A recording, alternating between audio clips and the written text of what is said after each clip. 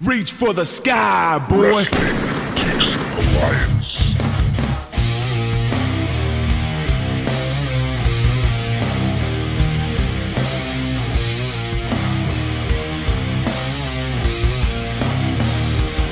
Wrestling Geeks Alliance is brought to you by Kentucky Bourbon Bardstown, the best whiskey from Bardstown. Hey, how are you guys doing? This is Dane Alves with another episode of Wrestling Geeks Alliance, show in which we talk about wrestling, the latest, the greatest. We talk about, stuff in the future that's coming out. We review things from the past, talk about all the wrestling from the week before, and try to break it down for you the best we can. We got a great show for you guys. It's Royal Rumble. We're recording on a Saturday. We got it tonight. Very excited about this.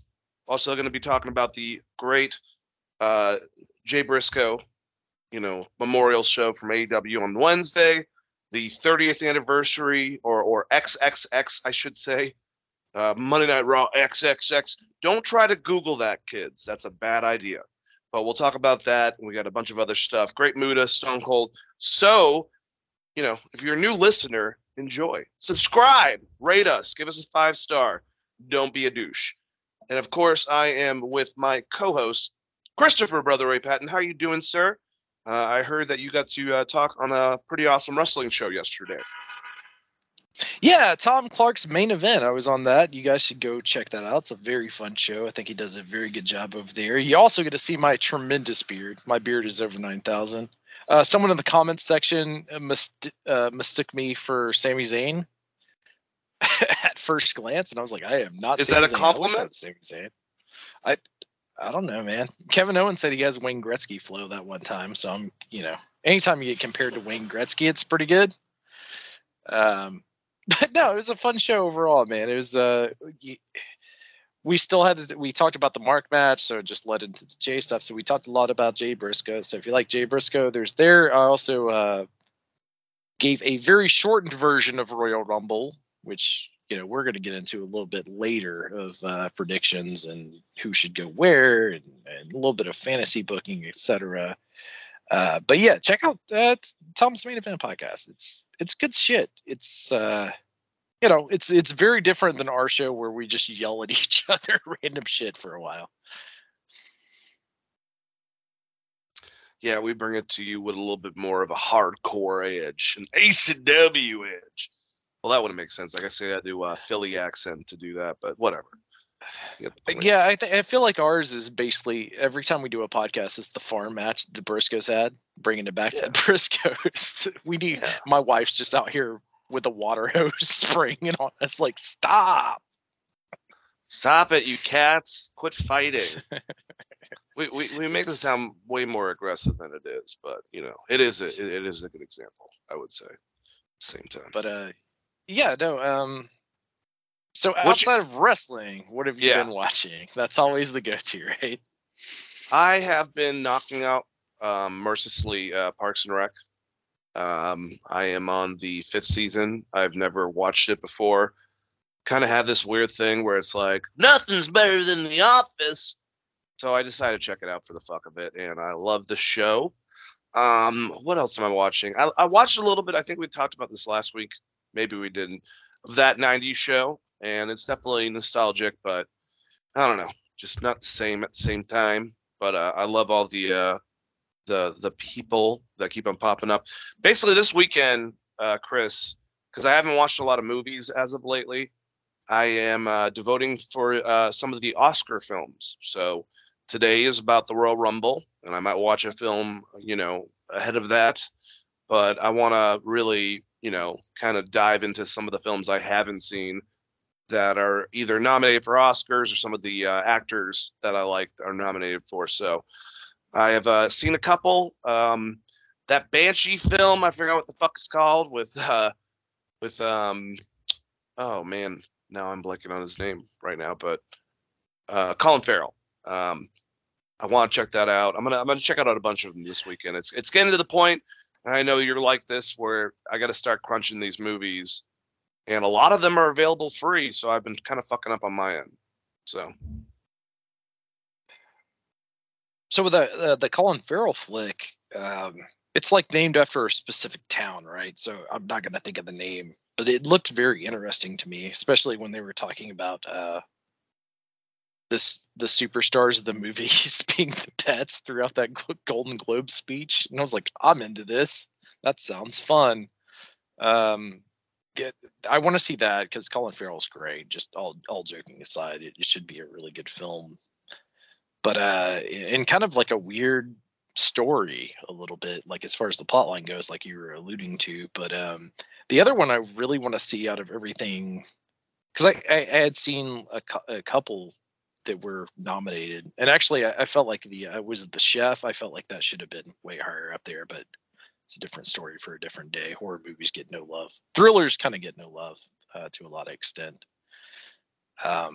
But yeah, I have it in front of me. Do you want me to go over do you want me to go over the best pictures nominated for Oscars or for what was the Golden Globes? Okay, yeah, go ahead, because they switch sometimes. Yeah. This just happened this last week. They were announced, and I'm very happy they're able to do 10 best pictures, and they took advantage of that. But it's and I've seen a couple. I'm sure you have too. Top Gun Maverick, Women Talking, Everything Everywhere All at Once, which I think might be the head to win, unless one of these other more art house films pick it up. But The Banshee of Inisherin, that one we were just talking about. Triangle of Sadness, The Fablesmans, which is Spielberg's new movie about his father and mother and growing up with them. His father was an engineer, played by Paul Dano. Definitely want to check that out. All Quiet on the Western Front, which I heard was an incredible and sad war movie about World War I, but in the perspective of the Germans. Avatar: The Way of Water, which if it wins, I'm going to bash my brains in, even though I enjoyed the film. Elvis, which I really enjoyed. And Tar, I can't see. I don't know. It's weird, but it's Kate Blanchett's new movie that's available, and I'll be checking out either today or tomorrow. So I'm just happy. It's not going to win, but I'm glad that Top Gun Maverick was in there. It's very surprising. It's just more to the point that I really think, like you were saying, horror thriller genre, if you will, should be taken a bit more seriously, and I'm glad we get that. Like Angela Bassett has won every award, and I heard the new Black Panther is not even the greatest film, but that her performance is amazing. So I think she's going to win the Oscar as well, and they should start put some respect on that name to genre films, just regardless, especially the horror movies. Like, fuck off with that whole thing. But like I said, I'm looking forward to some of these movies, and I've actually seen Top Gun. I've seen Avatar, Elvis, Everything Everywhere All at Once. Like I said, I hope it wins. So good shit, basically, Chris, what I'm throwing at you.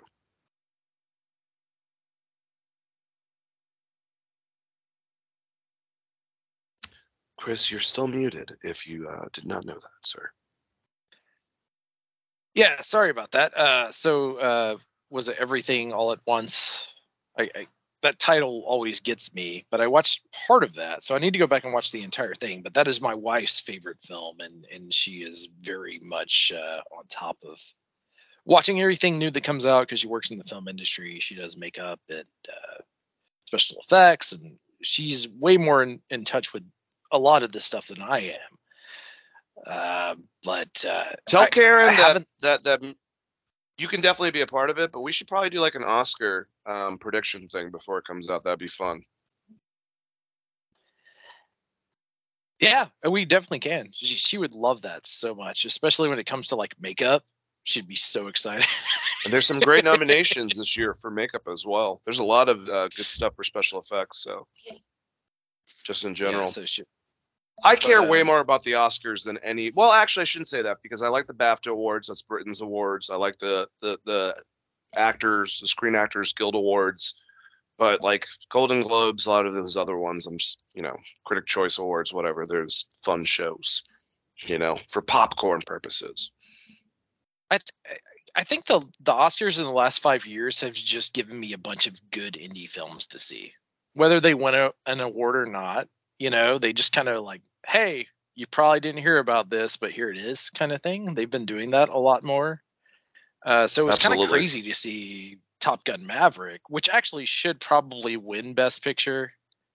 You know, like if you think about gross revenue and the quality of the film, because I mean, I think for an action flick, it's pretty fucking good, right? Like, Yep. Some people thought that Tom Cruise was. I loved him in it, but that thought he was snubbed for the best actor. And I'm like, dude, there's only 5 fucking choices for that. But I mean, he was fantastic in it. that's I mean, he's great, but he's also he's doing a sequel role, right? Like he's coming back as Maverick, which is 80s Tom Cruise, he's risky business Tom Cruise. I mean, he's had better acting in other films, like, you know, even though I'm not a huge fan of it, like Vanilla Sky, or I would even say some of the later Mission Impossibles, acting wise, is better Tom Cruise, but he is perfect at being Maverick. It's just peak Tom Cruise. So I guess if you consider him playing a version of himself from that time period as great acting, then sure. But Yeah. it's a great fucking action flick. Like as a film, it's you know, it's like it stayed in theaters for like almost a full year, which is crazy nowadays. Like it's Paramount Plus's biggest drawing point for a lot of people. Like it's what we've talked about this before on Geek Vibes Nation and even on our show. It's like, well, what is actually the best film? Is it like what's the best art film? What's the best? It's all up to opinion, but it's like, are the Beatles better than the Stones kind of thing? Like who drew the most fucking money kind of thing? I mean, if it was just about like best overall film that brought people to the fucking theaters, it's definitely should be Top Gun. And you would think you would care about that as a movie industry, but with streaming and stuff, I don't know. It's whatever. It's a great action flick. In the opposite concept, there are a lot of movies like the Transformer series that make a lot of fucking money and are terrible. So I think it's a balance. You know, my whole thing is, did you make money? Are you like very, you know, is there integrity made within your film? I'm just glad that they considered Maverick because, like I said, that or something like when Black Panther got nominated, or what's the Jordan Peele movie, the horror movie that came out? Get Out. Yes. Stuff like that is a win. Like I thought it was a joke, even though Logan got nominated, I think for best screenplay, that it wasn't nominated, or Patrick Stewart for best supporting actor for playing Professor X. Like I hate the stigma on genre films, and some of them are just as artistic and as intelligent. Like you said, Maverick, everything, great script, great acting performances. Just a really well done cinematic movie, directed, whatnot, and also grossed a shitload of money. But like something like Best Actor, you know, no offense to Tom Cruise, like I was saying, I hope Brendan Fraser wins it this year. And I know a lot of people haven't seen The Whale. I haven't. I love Aronofsky. I just haven't got a chance to see it. But I really am hoping for him since he keeps on winning all the awards. Kind of like Angela Bassett. I think they're due her way more than fucking Brandon. But I'm just saying, to get their awards this year. This is the first time he's ever nominated, man. And if Austin Butler doesn't beat him with Elvis and his performance, or maybe Colin Farrell, you know, it should. I from what I hear, which is not fair, but that's how the Oscars work. He was brilliant in it. It's not fair that they do the Golden Globes before the Oscars and then rate movies that people don't have an opportunity to see, especially because some of these are limited theater releases. Like The Whale was not showing anywhere near me. Maybe in downtown Atlanta somewhere. I wish it was on streaming, but it's not there yet either, which is kind of dumb. Yeah, we looked for it last night. Me and the wife looked for it last night. Like, I want to check that out. I want to see what that movie's about. It seems interesting. And you were a fan of The Wrestler, right? Yeah, I like The Wrestler a lot too. Just kind of the, you know, I director, get why they a similar concept. It's just you know, if you want people to care about the awards, maybe give them a vested interest. Like maybe have everyone have the ability to see the things that are being voted upon before it happens.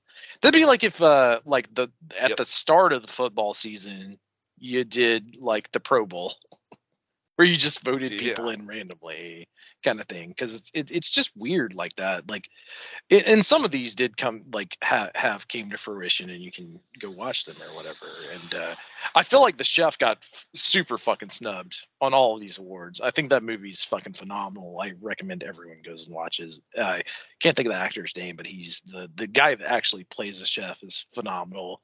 If you want to watch, are you talking about The Menu? Or The Menu, there you go. The Menu, that's what it was. Fucking phenomenal. Did that get nominated for? I don't think an Oscar. Ralph Fiennes might have gotten nominated for. No, he didn't.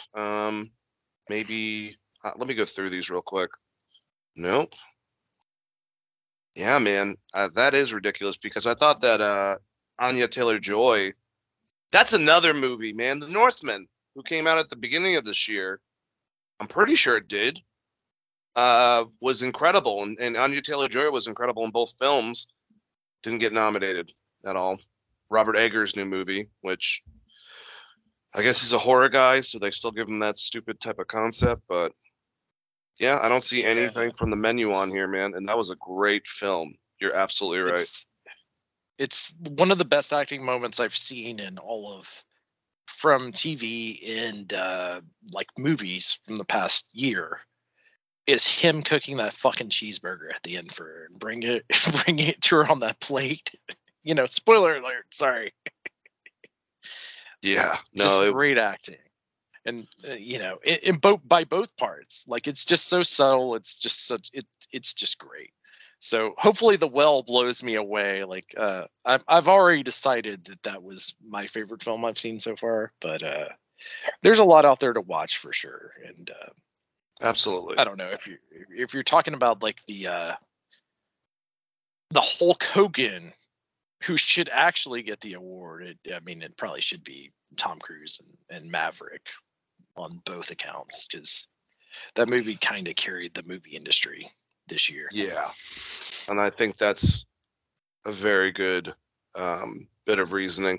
That's the thing. It's like Maverick really did a lot of great things for cinema in the sense of taking an older franchise, like great, you know, past things that have happened, like with the Creed films, and did in a different direction, saved the movie industry just from good old fashioned, you know, film. And the other one that I think is the big one on there, Everything Everywhere All at Once, was so different and a breath of fresh air at the same time. Definitely didn't gross as much as Maverick, don't get me wrong, but was just so original and not just, like, I hate to say it, like, you know, that art house type of, it was more than that. It was a sci-fi film, if anything. So that's, those are my two favorites out of that list.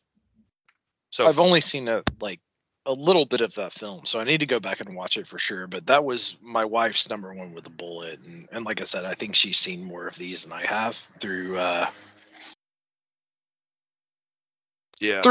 sometimes nefarious means of downloading these things. I'm not gonna lie, but yes, that was her favorite film. And the Golden Globe speech, I can't think of the actress's name, was great. Like talking about how she was kind of passed over and she was older and then kind of landed this role. But why did everyone just take shots at this fucking did I already talk about this, where people took shots at this poor keyboard like piano player who's just like, you know, they give her the vamp music, like she's got to start playing the vamp music. It's not her fault. Like, don't get mad at her. Jesus Christ. People are mean, man. You know, shit happens. Everyone's drunk at the fucking Golden Globes anyways. And you're referring to Michelle Yeoh. She's fantastic. She's been around for a minute. I think she was in Crouching Tiger, Hidden Dragon, I believe. But I could be getting her mixed up with someone else. That's forever ago. And is that Jet Li joint? No, it was God. That's where they first started doing a lot of that's where they first started doing a lot of wire kung fu stuff. if I remember correctly. I just remember being blown away with it when I saw it. The same thing with the Matrix, the way they would make like bodies move around bullets or swords or whatever is kind of crazy but God, we're talking about like what 2002, 2003 or something like that. Yeah, Ang Lee was the director for that. 2000 actually. So yeah, it's been a minute, but Yeah. she was in that. She's been in a bunch of shit. But we should probably start talking about wrestling, man. We've rambled on. Check out some of those Oscar bait movies. We had a pretty good week, I think, man. You know, we should probably get into some of it. Talk about #1 movie star of all time, Stone Cold. What? Let's talk about Mr. Steve Austin. There have been some rumors going around, Chris. Fightful Select, who are the same people that presented the rumors that Steve Austin was getting, in talks from WWE to be a part of WrestleMania last year, reported that they were hearing that one of the things going on right now, because apparently there are rumors that The Rock is not going to work out for WrestleMania. Who knows if any of this is really, factual, but we'll just go with it. They were reporting that there was a concept for Roman Reigns to go against Steve Austin. Mr. Dave Metzler from Wrestling Observer, Dave was saying that what he heard was going on was a match with Steve Austin and Brock Lesnar. And this has obviously been talked about by many people. I don't like either one of those concepts, and I feel like there's some faulty information. No offense to both sources that are usually very on top of things, but I guess that you can't get The Rock. You already have Steve involved, and you're like, well, can we pivot to this instead? That would be a big win obviously for Roman, but I don't know. There's between Cody and Sammy, there seems to be more natural things that you could present for Roman to do. I have an idea, but I'll present that afterwards. And with the other, Brock and Austin would have been awesome, and we love how Brock's been the last couple of years. Farm boy Brock, very Austin-esque. I just, like many have already said, how the hell is Brock going to be able to be Brock if he can't suplex the person because of Austin's neck and even the F5? I just don't. I mean, I love the concept. I don't really see it being feasible. So I'm just curious how you feel about the rumors, and then we'll kind of talk about what could be Austin's role if he does have any within WrestleMania, because it sounds like at least all the rumors are true. He's getting super in shape for a reason. So we'll just have to see what happens. But either report, Roman Reigns, Brock Lesnar, do you see any of them being possible or what? So, I think the original plan was The Rock, Brock, and Austin for the 2-day Mania, right? And obviously The Rock is not happening. We would have heard about it by now. I don't think that's going to be a surprise Royal Rumble entrance. If you're trying to sell tickets to something, especially because they have the Young Rock on Peacock already. That's one of their shows. They would have been pushing it. So I just don't think it's going to happen. Like The Rock's just not going to be there, which means that basically they had Roman carry this title for 2 years for kind of no reason, because the payoff was supposed to be him versus The Rock, or he would have dropped it like a while ago, because he's pretty much beat everyone on the roster. So as far as Royal Rumble goes, it would make the most sense if Cody won or Sammy won.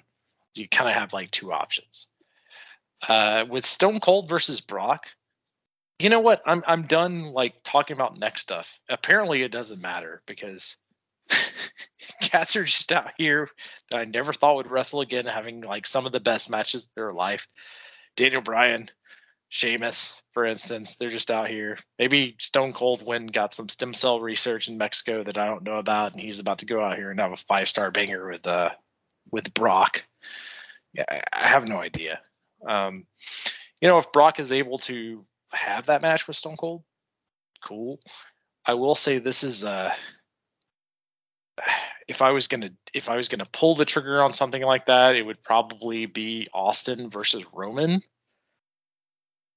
The Rattlesnake versus Roman Reigns, and the only reason I say that is it's in Texas, right? Coming back home. Oh, it's in LA this year. The Rumble? Oh, the Rumble. I'm sorry. Tonight, yeah, you're yes. right. It is.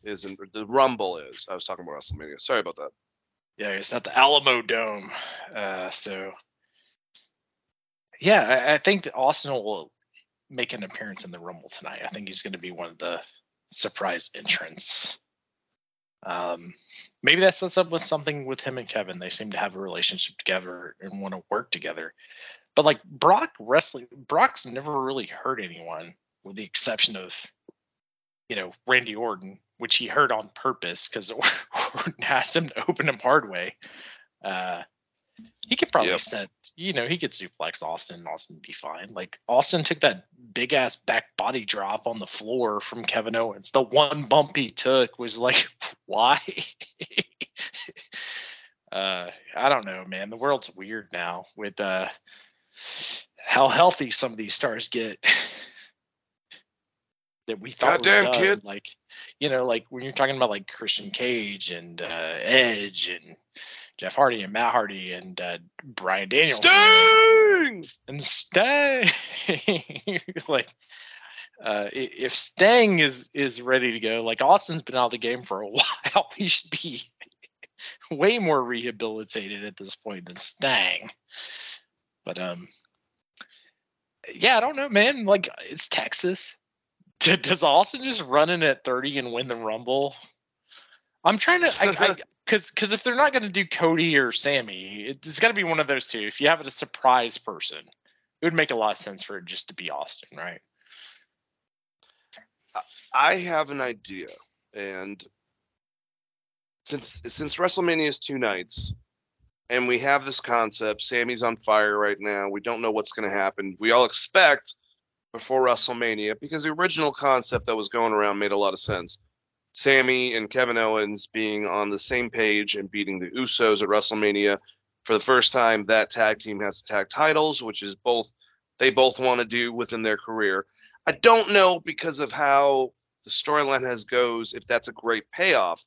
So if it were to me, and I'm backstage booking, obviously, which we tend to do, I would have 2 nights. Even though Sammy fucked up even last night, even though Jay called him ahead of time, but not helping out Solo and just letting Kevin Owens in front of him just destroy him, probably is not going to make Roman happy. And we're going to see ultimately tonight where the direction is, if Sammy is going to be outed or going forward. I think there's a good chance Sammy and that whole clique still remains, because after this, it's Elimination Chamber and then it's WrestleMania. So that's the last big one beforehand. So something can happen with Sammy easily in Elimination Chamber or whatever past this. I think Cody wins the Royal Rumble tonight. This is my prediction, so it's ahead of time, and we'll talk about it. I think that he wins the Rumble and has Roman in night 2 of WrestleMania. And on the first night, ends up being designed as Sammy and Roman for night 1 against Kevin Owens and Stone Cold Steve Austin. And they lose. You can maybe do it upon Sammy, but the whole point is that can kind of be an out for Roman for night 2. He's already got some warrant on him. He loses to Cody, which would be crazy. Cody wins the title, and then you pivot Roman against Sammy going forward to something else, with Sammy now being a babyface kind of by himself. That's what I would do, because like the thing with Brock, I would rather, the rumor beforehand was him and Walter getting involved. Or if they don't do it at Elimination Chamber, him and Bobby Lashley, they both have a win, and they both been, Brock's been coming out of nowhere and just beating the shit out of Lashley, Raw and SmackDown now. So maybe you do that at WrestleMania, because I love their last 2 matches. It would be good for a blow-off, but they might do it at Elimination Chamber. But I feel like Brock would be better against either Gunther or Bobby Lashley instead. if you're gonna do like someone from the past against Stone Cold, that would be, not saying that the Brock is not safe. It's just certain, regardless of modern, medicine and whatever, some of the moves directly that he's known for are things that you would not want to do with that said wrestler. So I would rather Cena against Austin if you were going to do something like that. If you're saying, fuck it, let's have Austin go against someone from the Ruthless Aggression PG era, if you will. But I think you do, like I said, tag team first night, Austin and KO, Sammy, Roman, and then the next night you have Cody against Roman. I mean, I thought we talked about that. I thought they were just going to go to Austin and KO versus Sammy and one of the Usos. But the way they've booked this storyline, it is depicting that Sammy is somehow going to win this Royal Rumble, which I think is very smart by them. And maybe that's some of Triple H's booking. And I talked about it on Tom's podcast yesterday. Where I was like, here's a storyline. I think that Cody is probably the favorite to win, right? But if you wanted to do something and continue the Sammy thing, he wins the Rumble, right? And then the Usos are friends with him now because Roman's been a dick to them. To be honest, Roman has always been a dick to the Usos. He's very nice to Solo. So you just set up a tag team feud between the Usos and Solo Sikoa and Roman. You can have Sammy go on his little babyface run. But who's the next big heel for him? That's the only caveat. Is that Kevin Owens or, who's going to be chasing Sammy? So you could do that. And they do like to do those huge surprises, like we saw it with Kofi Kingston headed into Mania. So we have seen it, especially if they don't know exactly what they're going to do. It seems like their plans, whatever they had planned, got fucked somehow over the past couple of months. Because whatever they had planned, it seems like they're just throwing things at the wall right now. Especially because they unleashed that Cody's going to be in this Rumble early. I don't know why they did that. No, smart on them though, because don't you want to tune in to see Cody win the Rumble if you're a Cody Rhodes fan? Yeah, and here's the thing, we don't know if the Rock rumor was real or if it actually is happening. We're all hearing bullshit. We're not going to find out until we watch tonight. But maybe the fact that Cody was announced is because someone like a Randy Orton is returning, or the Rock is in there as a surprise, or anything like that. Because you would think Cody specifically, they wouldn't announce that unless they had some other shit up their sleeve. So it's interesting. That's where a lot of that Jay White conjecture comes in. Who is going to be the surprises tonight? And we all love that. And even they have a great roster. Even if it isn't a lot of surprises, it's still going to be a fun Royal Rumble. So yeah, it's I don't know. There's way more surprises on the women's side than the men's side because they've only announced 8 people on the women's side. But yeah.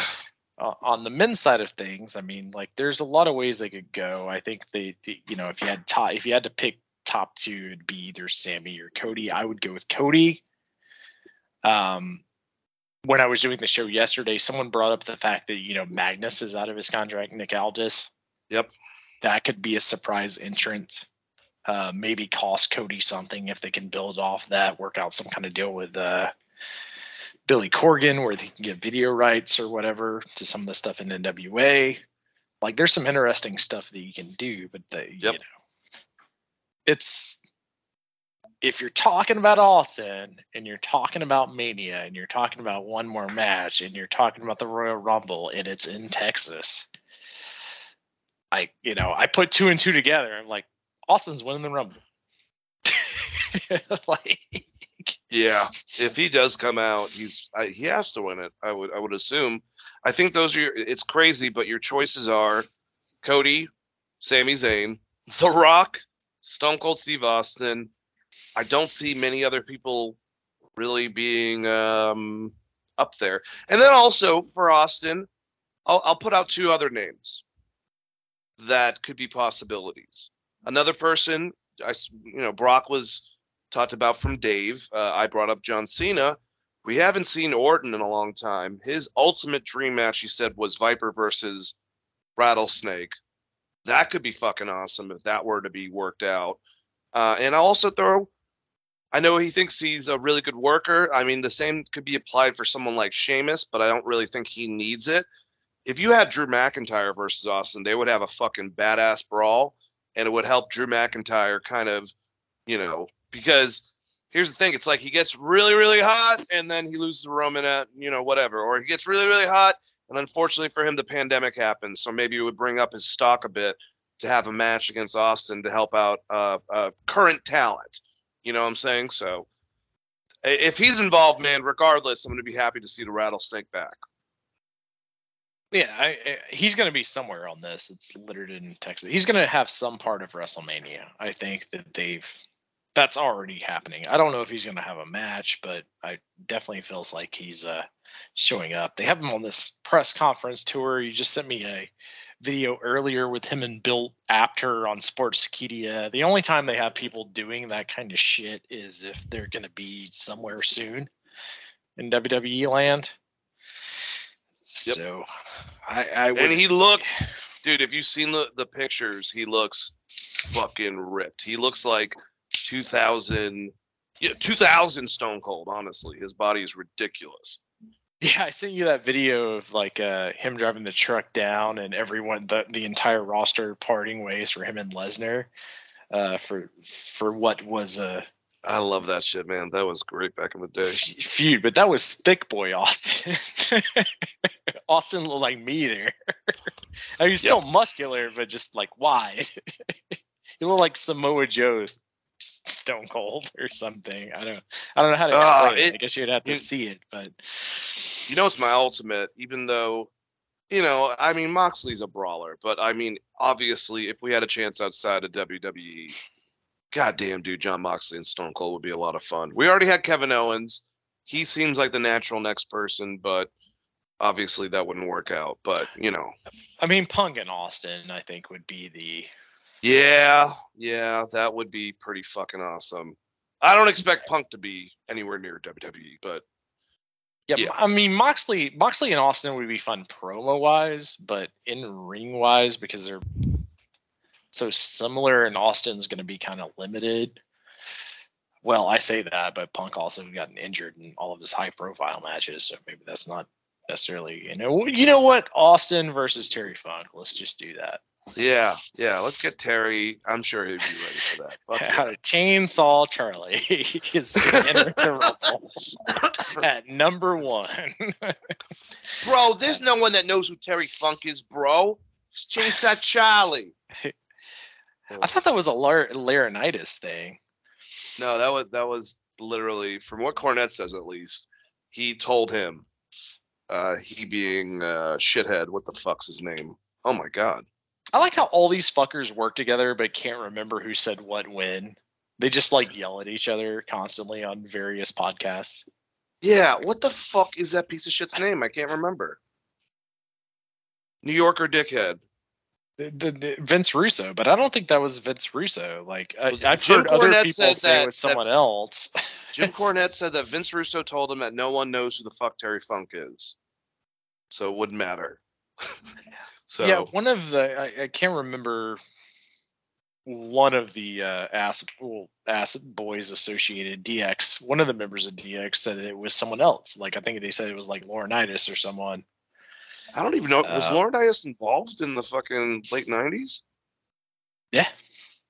That was like 97, 98-ish, because that's when they threw him off the... hey, I'm just saying that people have pointed out multiple people for this. I just assumed that Terry Funk was like, I'm going to put pantyhose on my head and hopefully... I don't even care. I'm gonna get a chainsaw. I'm going to look like Leatherface. Yeah, Terry Funk's like, I'm here for a paycheck, but also I'm not going to bury the actual Terry Funk gimmick. So give me some panty.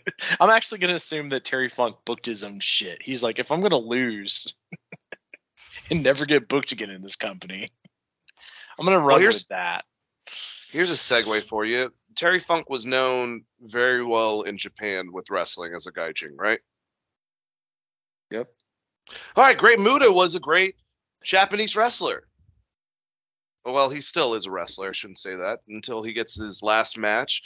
But this last weekend, he had a joint promotion between New Japan and Pro Wrestling Noah.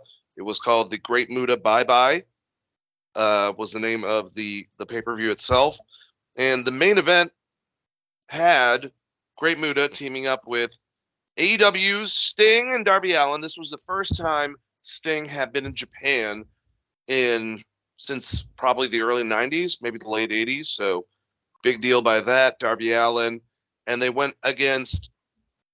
Oh, and they were also I need to go watch this match because I haven't had a chance to. But reading the description, the three of them came out with the Great Kabuki, which is fucking awesome. Doesn't matter if he's like 90 years old by now. Like, that's so cool having all those face paint people together coming to the ring to go against Hakushi, who's a big favorite of, me and Chris from early 90s fucking WWE, obviously Japan. Marufuji, which we've talked about, Pro Wrestling Noah, their ace, if you will, and Akira Nomagi, who's been over there for a long time, always come out with like the Great Muta, Great Kabuki type of presence, and they beat them. And we'll talk about what happened afterwards, leading to Keiji Muto's last match. But this was it for Great Muta. He had a match with Shinsuke. We already talked about. Great match coming out. Like, they're really doing all they can. And, it reminds me of Jushin Liger, Chris. Like, all the organizations in Japan are getting together and really celebrating Muta for what he is. And I haven't got a chance to watch this match. I don't know if you have or not, but just really cool. I mean, you got Marufuji, you got Akira, you got fucking Hakushi going against Muta, Sting, Darby. You got the Kabuki there, and then obviously what happens with Naito afterwards. Awesome shit. Legendary for Japanese wrestling. Yeah, I haven't seen this. The last KG match I saw was the Shinsuke, which was what I thought was the setup for Naito. But so he had Naito had some extracurricular after this match as well. Yes, Naito comes out and I think he might have, I don't know, I need to watch this event, but I think Great Muta, it might have happened later during a Naito match or something like that where Keiji Muto challenged him for his last match. So like I said, they're keeping, Keiji Muto still and Great Muta like they're not the same person.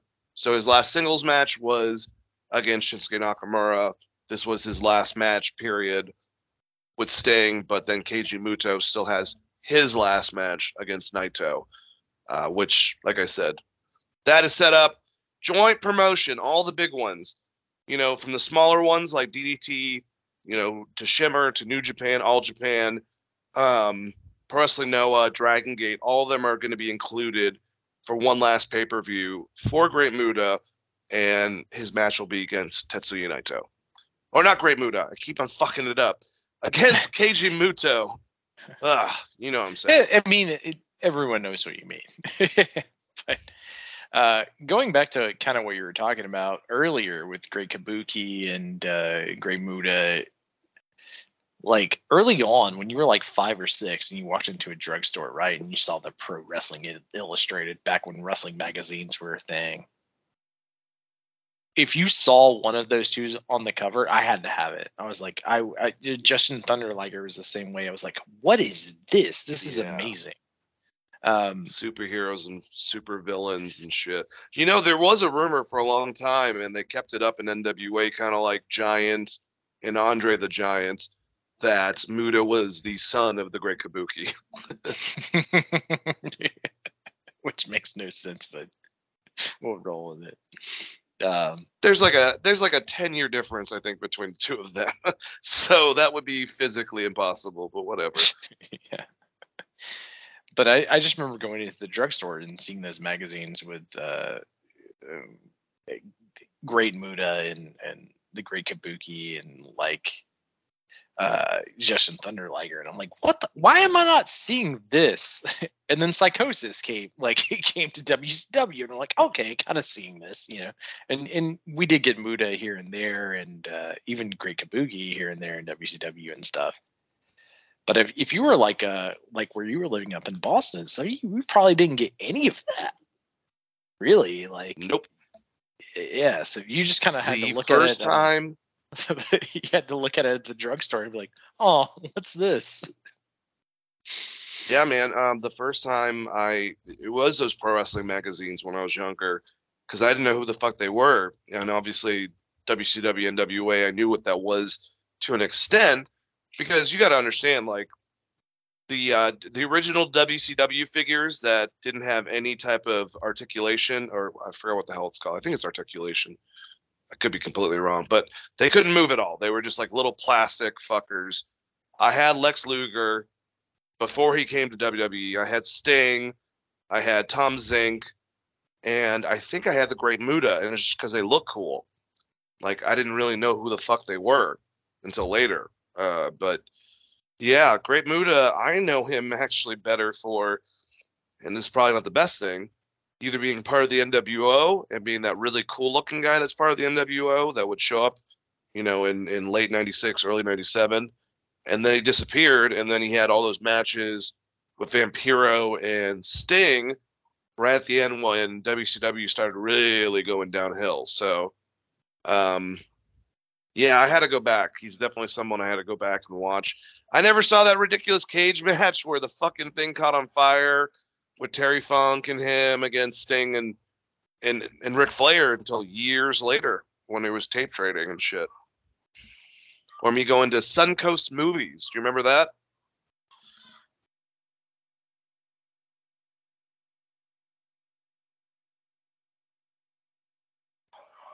Chris, you are still on mute if you did not know that.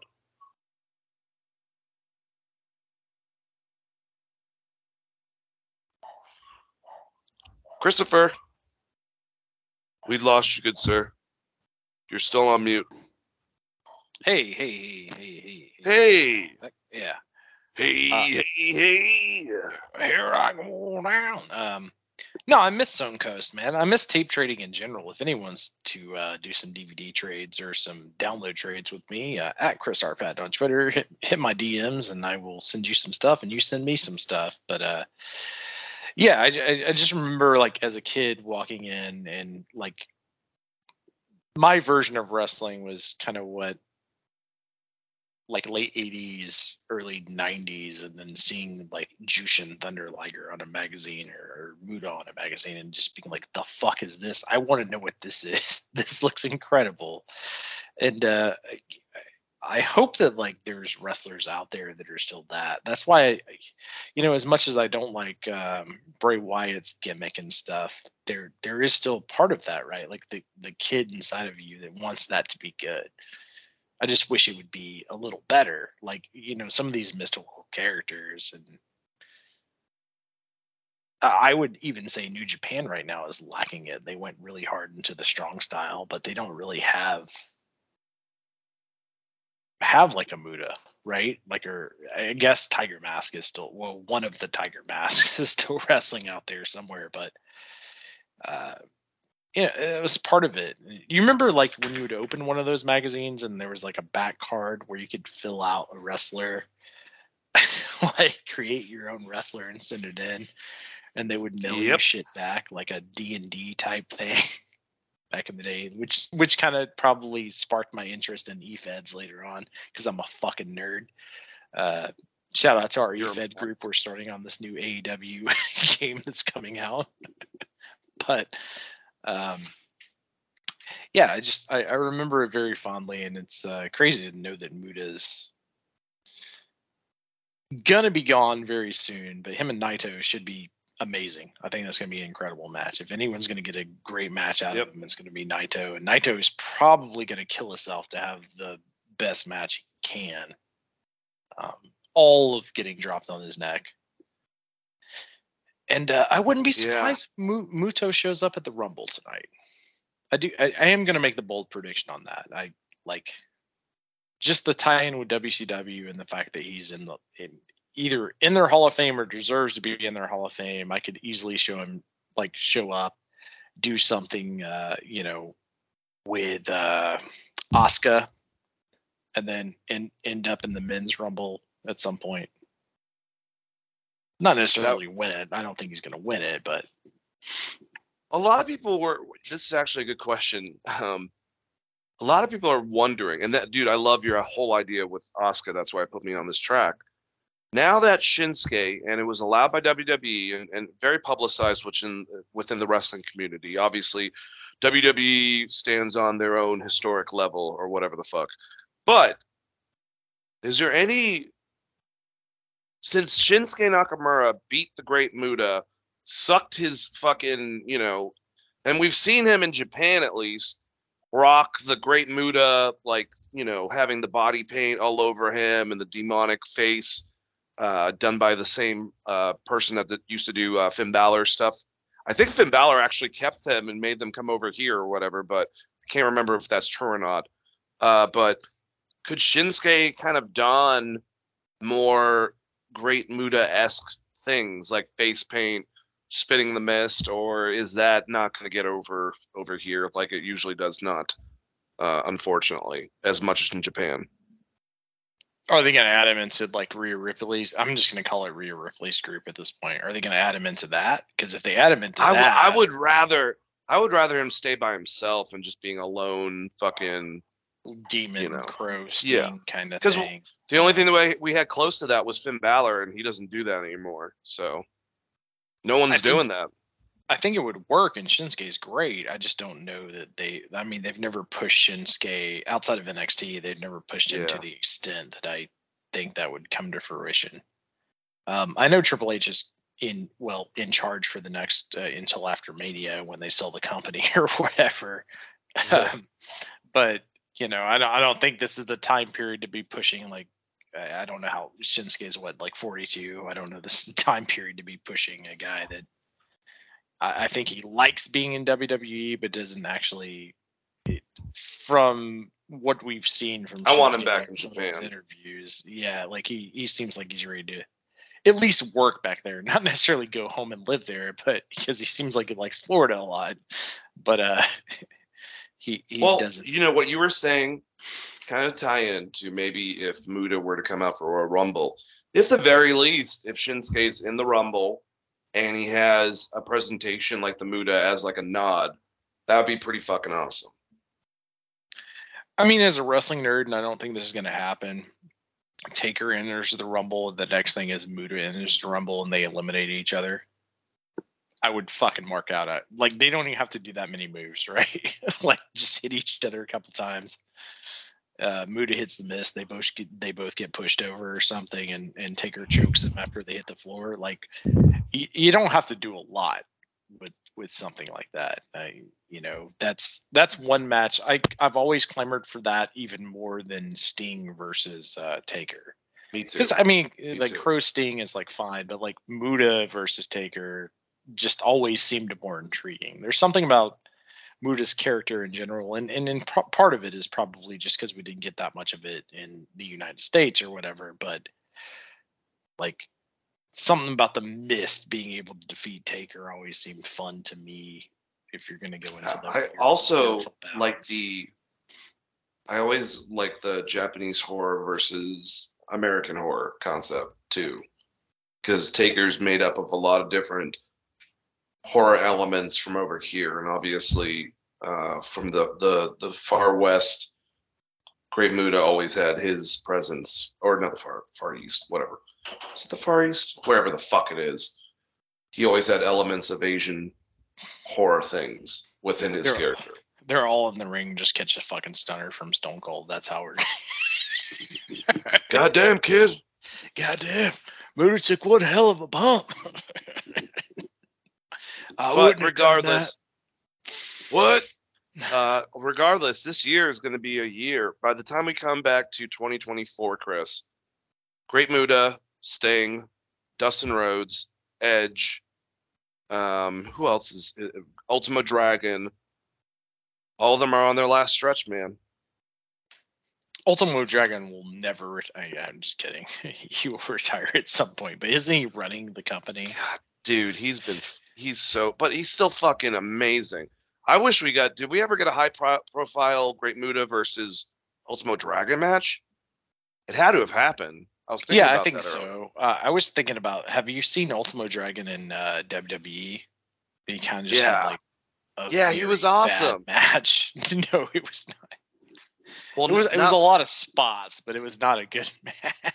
well, no, I just remember his run. I don't remember a specific match, but I remember his run being like, "Oh fuck yeah, Ultimo Dragon is on SmackDown. That's He's awesome." got 85 titles. Look at him. Which is Dude, that was crazy. And then they gave it to what's his name, the great Sasaki, and he won all of them off of Ultimo Dragon. But what are you gonna do? But all right, well, anything Ultimo else? Dragon, the original Roman Reigns, out here defending 17 titles at a time, I guess. Or the original Kenny Omega. That is true. Kenny Omega did do that. Hopefully he gets his visa straightened out. That's why you've not seen him on TV. Do you want to talk about that a little bit? Yeah, dude. I saw that actually right before we were about to go on. Kenny's having problems. He's a dual citizen with Canada and Japan, and he's having problems getting back into the U.S. where he resides and has his actual residence in Florida. That's kind of nuts. Yeah, it's crazy. You feel like he would be able to just show them a video of all of the stuff he's done in America over the past 3 years and be like, look, I'm working actively. But apparently the government doesn't work that way. Yeah, I hope he can get back in soon. I know that apparently he was mad that he couldn't do anything for the Briscoe show. Yeah, he was super pissed. I do want to give a shout out to Tony Khan a little bit for driving that home so hard, like the fact they needed a tribute show, and then also a shout out to AEW Twitter fans out there for fucking burying WB, whatever the other acronym is for WB Discovery, right? Is that what it is? WBD, or I don't know. Yeah, the TBS fucking executive, which there's many of them because Jim Cornette wanted someone to dox the person, and he got like 50 different people, and he's like, all right, well, obviously there's many people in charge of them. But what happened is, like, immediately everyone turned off, like when they saw like you doing the slap fight, and it happened again this week. And that poor show, they got to move that to a different night because I feel like they pissed a lot of people off. Twitter, they stood up a little bit for it. It's kind of nice when you see something like that, and I give Tony Khan props. He came out the entire time. He's like, look, it's not me. They just won't let me put him on there. They won't let me put him on there. And then and he fought. They did he fought, and they did the tribute show, and the next day they signed the new television contract. So he must have held out on the television contract for that, which props on him. I don't know if that kind of flew under the radar, but the new TV contract for AEW is out there, floating around if you guys want to see that. But yeah, good on him, man. I mean, I don't know. That whole entire thing's just, it was ridiculous, but I'm happy that Mark's got a platform. We'll talk about that when we get to that. I just assumed that he was scared of Samoa Joe, so he had to make it happen regardless. I'd be scared of fucking Samoa Joe. God damn, seeing him break down during the tribute show. I cried, dude. As soon as Samoa Joe started crying, I was like, I'm done, dude. Yeah. It was like 10 minutes into this thing. I'm like, I'm already done. That'd be like, yeah, it would be like seeing Harley Race cry, like, fuck. Like the toughest guy that you see on television, he's breaking down over this. You got to fucking take point to it. I did too, honestly. Harley Race just cries bullets that he puts in his gun and orders people out of the locker room. I want you to tell Hulk Hogan to get his ass in here. Jesus. They're like, no. What's up, Harley? Oh, shit.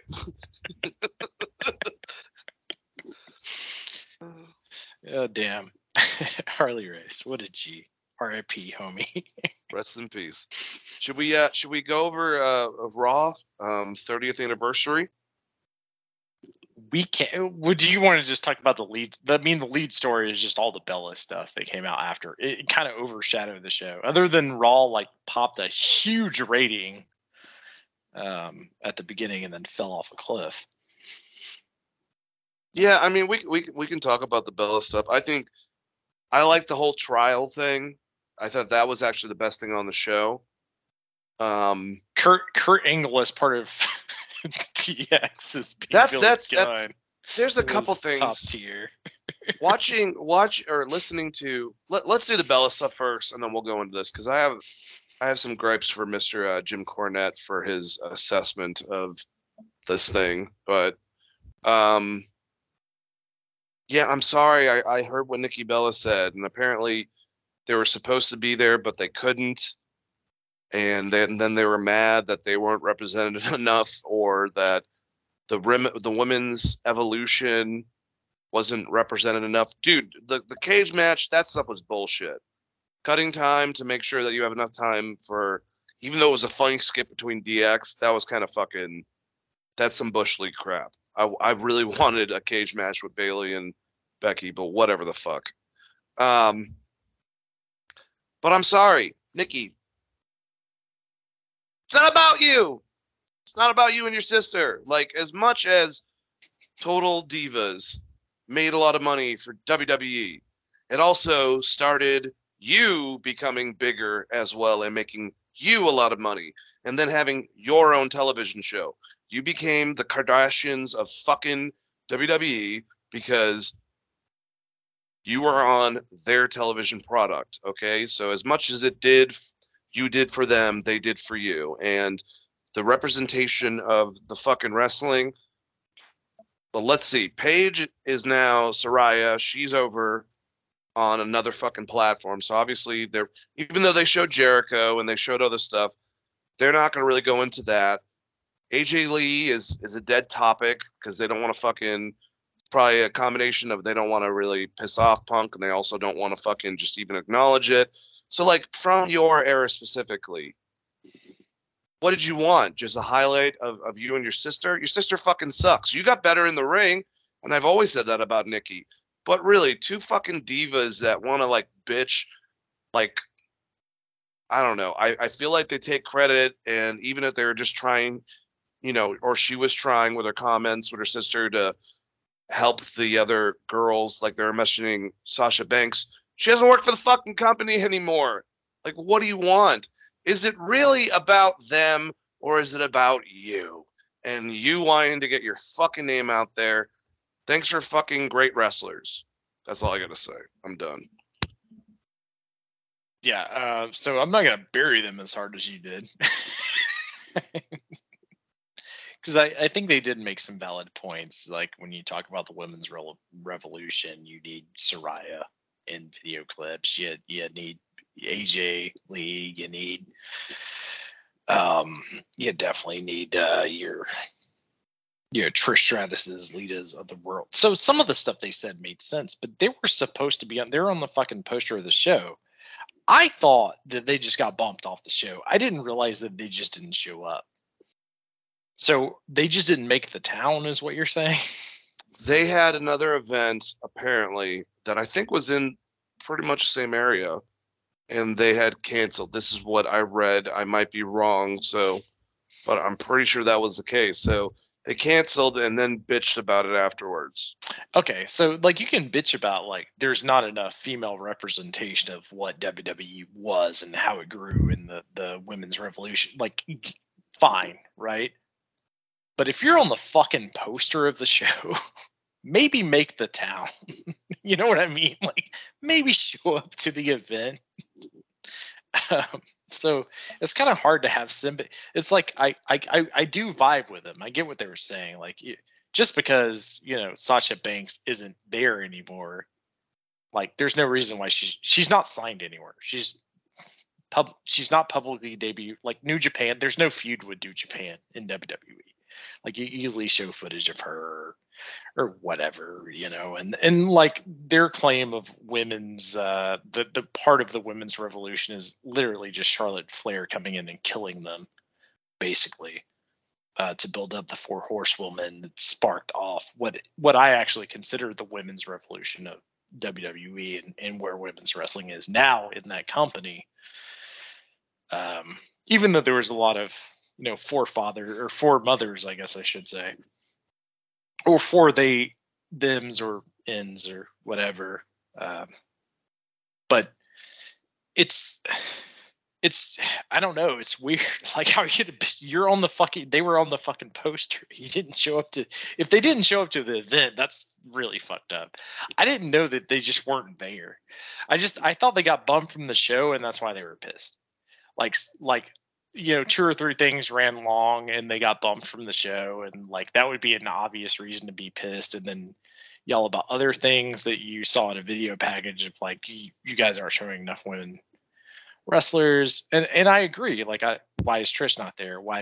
Actually, I know why Trish is not there. She's doing that Canada's Got Talent. She's doing that thing. She's on Canada's Got Talent, which is our version of America's Got Talent. But like Lita or Mickie James, or there's a ton of stuff that you could have done with women throughout there, and kind of showed that. So I'm not going to bash on them too hard for that, but it's kind of like, we put you front and center. Dane, if you're right on this, and they just didn't make the show, and they were on the fucking like poster, it's kind of like no one can take your opinion seriously at that point. It's like if remember when Guns N' Roses used to just bail out of concerts, and like Skid Row would have to do Guns N' Roses song before Metallica came on. Like, that's kind of that. You don't get to complain about Metallica at that point. That's on you. You didn't even show up. Maybe if you would have showed up, you could have looked at the video package beforehand and been like, hey, I think maybe you should show the person. I don't think it's going to be that big of a deal. Poor video guy that's fucking probably been working for 48 hours trying to package this shit together. It was probably Jeremy Borash. Yeah, Jeremy Borash is just in the studio like, I'm going to clip as much, like it's 30 years of wrestling, right?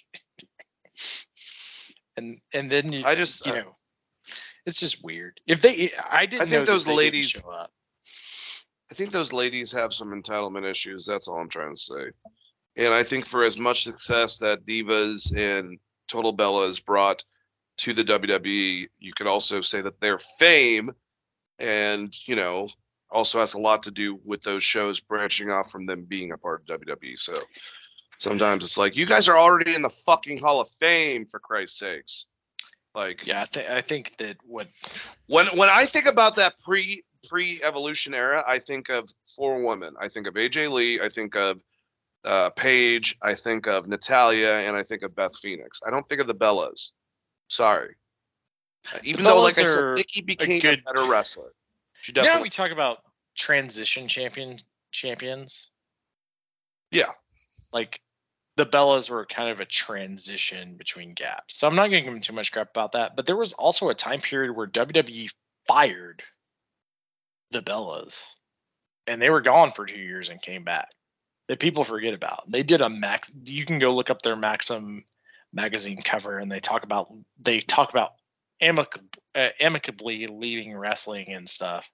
And then they came back and they started the Twin Magic stuff. They had like a little bit of a run, but they're not like, they're not Jackie, they're not like Trish, Lita, Chyna. Like, I get where they're at, but at this, like, you definitely want to see more women shown in 30 years of Raw. Like, I get that.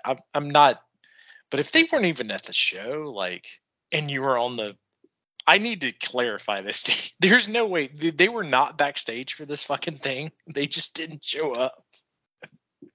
You do a little bit of research on your end. I'm almost positive that's what happened, because I even listened to their thing afterwards, and it was more like, okay, so you guys didn't do this, this, and this. It wasn't like we weren't included. And from all the parts, I don't think it was like last minute. They just let WWE know, like a week ago maybe, that they couldn't make it due to something. And I could have sworn what they were doing was something that was like fucking close to where they were anyways, but then they went and bitched afterwards, sort of thing. Yeah, when they got pissed, I just assumed they got bumped. time wise. I just thought whatever segment they had got bumped off, and I was like, okay, well that makes sense to why they would be so pissed, right? But it's, wrestling is for guys. It's not. There's not. We've only gotten into the realm of having really good high profile female wrestling in the past, like, I would almost say like 7 years. It sucks. It is what it is, and there's great female wrestlers out there. But like, if you're doing 30-year recap, like, yeah, you're probably not going to catch everything. I would say you definitely should have like Sasha, putting Charlotte in the bank statement through that weird stadium bar. Like, there's definitely moments they could have included, but at the same time, it's like, well, we're putting her, but at the same her time, over like, in a video. She'd show up on AEW next week if we do that. What thing did they put in the video with Mark Henry? Did they put his speech of retirement and then beating up John Cena right afterwards, or did they put him in the bed with Mae Young? They put him in the bed with Mae Young. Shit happens. He's not part of the company anymore. So at the same time, it's like, which was the bigger moment? Obviously, him retiring and then beating the shit out of John Cena in the same suit, But I mean, it's just, I don't know. Like, I know a lot of people are pissed off. Speaking about Mark Henry and also women's wrestling, apparently you are a bigot if you didn't like the match with Ruby Soho and Willow Nightingale against. God damn it! I don't. Is that the blood match they had on like? Yeah, apparently it's not show? the fact that wrestling fans might have been worried about Anna Jay, going through that table, or not even going through the fucking table, just hitting her head on the goddamn cement. And even though a lot of us like Willow Nightingale, being concerned about Ruby bleeding so much, I don't even like blood that much in my fucking wrestling as it is. But it had nothing to do with that. And then he went on a tirade about, you're not a fan and all this type of shit. It's like, dude, I love you, Mark. Mark Henry did this? Yeah, and like, I love Mark Henry, but it's like, sometimes, like, I would never tell him to his face, but shut the fuck up, man. I mean, yeah, I don't want to get my head squeezed like a fucking grape, but at the same time, like, there is company Kool-Aid that happens in AEW. It's sometimes things suck within your own company. Or it was really dangerous and stupid to try to pull that off, and you did it anyways. If you watch that, I think you sent me that reel, right? Of like all the botches happened just this year. That table one was really bad. That was like worse. She didn't even hit the table. She basically got power bombed off the fucking apron. She didn't. So I don't know how to explain that. It like. She got Bubba bombed because they were doing. You're supposed to cup the person, and your ass is supposed to go through the table. And as they lay out, your arms are supposed to be underneath them so they don't fucking bump on the floor. And the table is there to break your fall. They were dressed as the Dudleys, and she did a Bubba bomb off the apron, and she hit the table, and then fucking power. But it's not even their fault. She hit like a last ride. Because if you listen to Jade Cargill recently explaining that CM Punk had to, because he just went up and asked her, like, do you know how to hit someone with a chair? She's like, no, I have no idea. And no one fucking showed her. And she was supposed to hit someone in the back with a chair. And he's like, well, I'm glad I asked you, and showed her how to do it. So he didn't, like, what the fuck is going on back? Like, ugh. I mean, Jade gets a little bit of a pass because she is she's like 1 or 2 years, but some of these casts that are getting into these situations, they've been wrestling for a long time, and I've been in locker rooms. And some of it's just shit happens. But and Jerry Lynn's there. Like, ask Jerry Lynn. He was in ECW. Yeah. If you want to ask somebody, or Madison Rain. I mean, they've been doing this for a while. I don't know. There's like a lack of communication, though, it seems sometimes with AEW.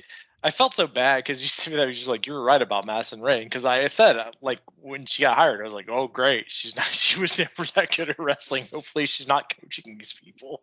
And then someone immediately blamed her on Twitter, and I was like, this is not her fault. Like, some of these people have been wrestling for like 10 years. Like, what she can, like, Ember Moon has like 4 botches that are really bad, and she's trained by Booker T. You can't criticize her.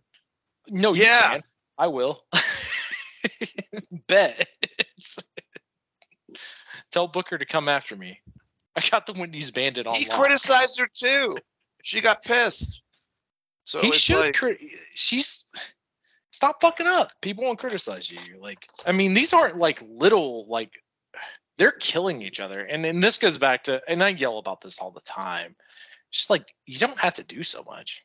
You know, it's possible that you could just have a match. less is more. Like, you know, Jade Cargill is actually, even though I don't think she's the most polished wrestler, and she does do, sometimes she goes out of her limits of what she can do. At least she's doing less. You know what I mean? Like she's working like a, what like men wrestling would be like a big man match. You know, she'll have like one big spot or whatever. Like Kane doing the flying clothesline or something. She has like one or two spots that she does. But the rest of it's like kind of safe. But like, you know, if you're giving someone like the last ride off a table and they just miss completely, like 45 yards outward, it's going to be hard for me to defend that. Like, I don't know. I will say that Emi Sakura and Jamie Hayter, they know how to wrestle. They beat the shit out of each other last night. They had one hell of a fucking match and no one got hurt. I mean, relatively hurt. They didn't drop each other on their heads, I should say. But they Actually, Emi Sakura did drop fucking Jamie on her head. But no, you she know, did I mean, she did the Naito thing though. She did that's just dumbass Japanese wrestling. Yeah, but no, that match. Wheeler Yuta versus Adam Page was really good. Kevin Owens versus with the ending with Sami Zayn, but before that, him and Solo Sikoa were killing it. There was a lot of good shit, man. I just like I bang on AEW women's wrestling all the time, but Emmy versus Hayter was fucking great. It was a good match. Yeah, those ladies are fucking awesome. I For love sure. Emmy Sakura. I love her so much. She's so good. She reminds me of like Japanese female version of like Jerry the King Lawler, especially like early 90s into WWE Jerry Lawler. When she's doing the Freddie Mercury thing, it kind of does check out that way. Like, you know, like I don't know how Like to the way explain she's it. a heel. Yeah. Just gives me that vibe. But yeah, a lot of good shit last night. Let's talk about some more of the highlights for Raw, though.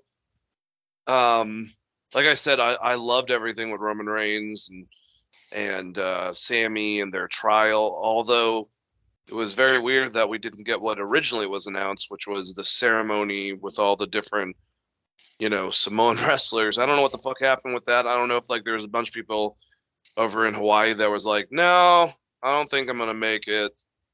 You know, between Alpha and Sika. Yeah, Haku killed all of them. Gorillas Something. of Destiny are on the way.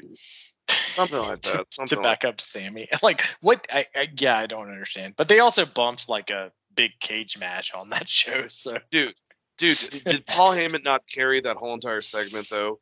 Being the prosecutor and saying, ECW is dead, like I hope for you, Sammy. Ridiculous. He's the best, dude. He's easily, you know, he's been doing it for so long at this point that he's kind of surpassed some of my favorite heel managers. I think he might be number one in my list now at this point. Like I've always said it's for me, it's him, Bobby, and Jim, but I don't know who's number one really. It's kind of like they vary, especially the more I watch of them in the past and shit. But Paul's got to be number one or number two. Yeah, Paul's done it through for like 4 decades at this point. Late 80s, 90s, 20s, 2020s, or whatever the hell we're calling it. But like I don't know, he's just so slimy and just so good at being Paul Heyman. But that whole thing, it was so over dramatic, but it was such great television. You know, you have Paul showing all the spots that Sammy fucked up and presenting that to Roman, him asking Sammy for his part, and Sami being like, man, fuck this. Like, I've helped you guys so much. Like, I don't need this shit. I don't have. And Roman just like getting pissed and then telling Solo to fucking take him out. And before that, Jey Uso, before Jimmy fucking saves him and then presents what they made for it.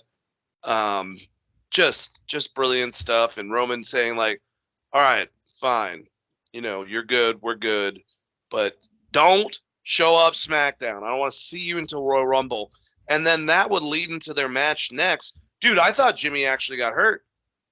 Like, I thought really that whole X thing, man, fuck you guys. Like, stop doing that. Yeah, Like, don't really do that thought, Jimmy's kept just on really going good. back. I kept on rewinding and being like, oh, man, I really think he fucked up his leg. Like, the Usos are fucked. They're going to be done because of, an injury. But, like, no, it was to bring Sami in, and it worked, man. He fucking killed it.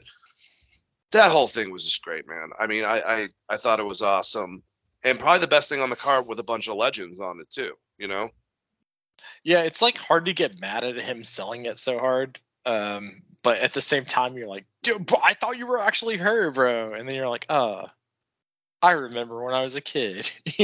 Like it's weird when that happens. There's very few wrestlers that can pull that off, though, with the fake I'm actually hurt kind of thing. It turns out Jimmy did a great job. Jimmy's just a great wrestler. Yeah, man, it's still the best storyline in wrestling, man. None's touched it. Nothing. I mean, the Bryan Danielson chase for the title is interesting, but it's a little bit held down by the fact that they just keep making him wrestle people that other people want to see win. Let's go Sheeta or Takeshita. It's like fucking poor Bryan Danielson's out here. He's like, dude, I'm giving all these people 5-star matches. Like, what do you want? Bandito's popping over Bryan Danielson. He's supposed to be the babyface. Like, the fuck? I probably should just take the pin at some point. Like, it's a weird storyline. I think it'll be a great match between him and MJF, but it's like yeah, that's the difference in fan bases of AEW versus WWE. Dude, WWE next week though is going to be Zack Sabre Jr. No, it's Billy Robbins, or not Billy Robbins. God damn it, that would have been awesome. But he's Thatcher. Dead. Yeah, Timothy Thatcher versus fucking Bryan Danielson. I cannot wait for that match. That match is going to be awesome. Yeah, he has one more after that. I think it's going to be Zack Sabre Jr. and you guys can blame this. You can blame this on Brian Alvarez, but he pointed out the fact that Zack Sabre is going to be here for a Defy show 2 days before the AEW show, and if you want someone to rip their arm out of their arm, Zack Sabre Jr. is not a bad choice, and I'm sure Bryan Danielson would love to have that match. Oh yeah. So we get Thatcher versus Danielson and Zack Sabre Jr. versus Danielson right in a row. Like, I love the buildup is just that, like, MJF is going to work a Triple H ass match once he gets in the ring with Bryan Danielson. I don't know how they're going to put up a fucking 60-minute match, but God bless him. I know Bryan Danielson can handle that. MJF is a good in-ring worker, but he's going to have to follow, like, he's giving Bryan Danielson all these bangers, unless he just, like, taps in, like, 2 seconds. Like, he's going to have, like, a, 15, 20-minute match with Bryan Danielson. And he's like, well, we just watched a lot of that with really, really, really good wrestlers. Not that MJF is a bad wrestler. He's a different style. He's, like I say, he's like more like an Orton or Triple H. It's going to be weird. I've never seen him go that long. Never. He's done it with CM. He did it with CM Punk and Cody. Yeah, they probably went about 40 minutes, I would say. Yeah, the Dog Collar match was actually a long match. And honestly, him and Wheeler Yuta, I've seen a match that went about 40 minutes. I've never seen. It's going to be, if he pulls this off, man, and has a great performance with Bryan Danielson in a fucking Iron Man match, that's going to solidify him even higher than he is right now with just him talking on the mic and having great matches that are shorter, basically.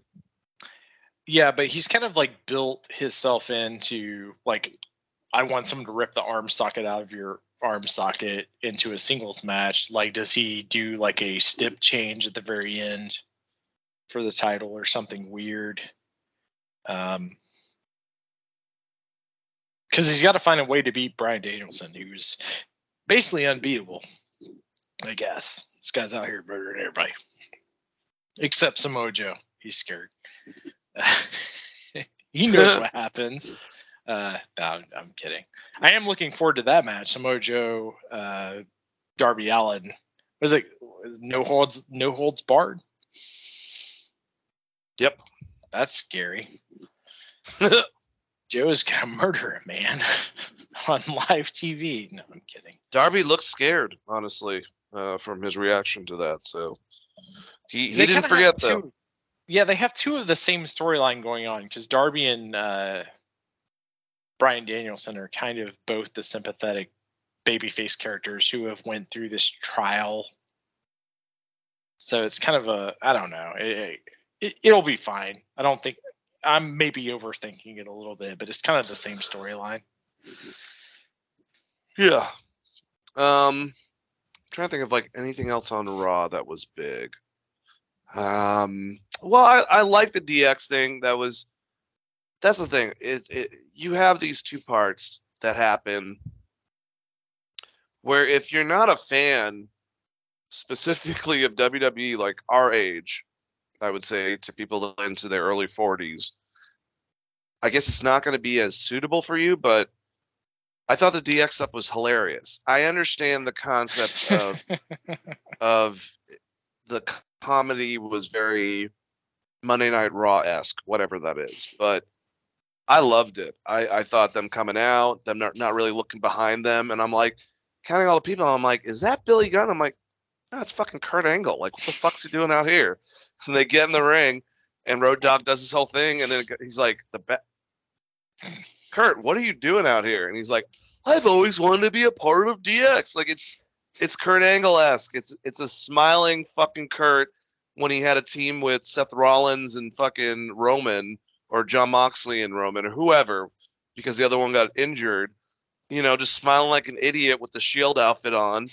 Like, I love fucking Kurt Angle. And, like, the comedy, and then you have Imperium come out, and the whole, like, camaraderie between them, and Walter is just looking directly at Triple H, and you're like, this would be really cool.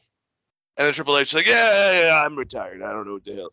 And then, you know, the one that got the biggest pop, I'll keep on remaining to say, Shawn Michaels, because everyone knows he could have one last match if he wanted to, or whatever. You know, and Shawn's like, no, not happening. And it keeps on bouncing around. I like Road Dogg's like, you know, walking up, and he's like, I don't know why the fuck I'm even doing this. Like, this is stupid. They get to Kurt Angle after they have a huddle, and Kurt's like, no.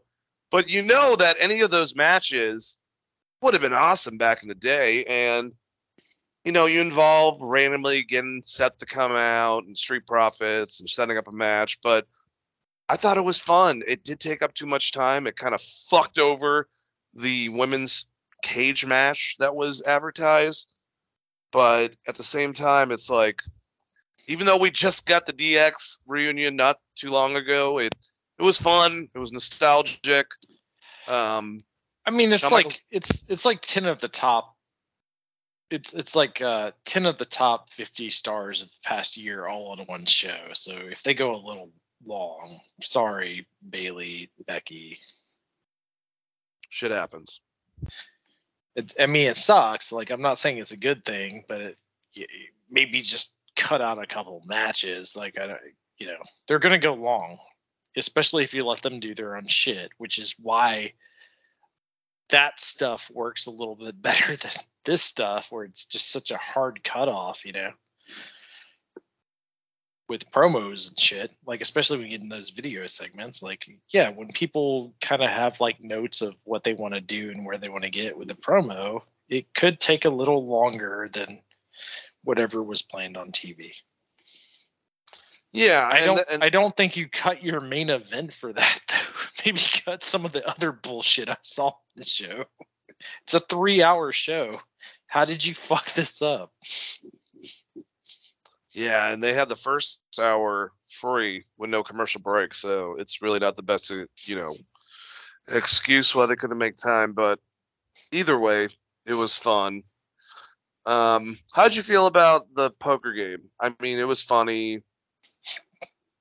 Some of those guys got flown in for that, honestly. Yeah, I mean, you could have cut that for the Bailey Becky cage match.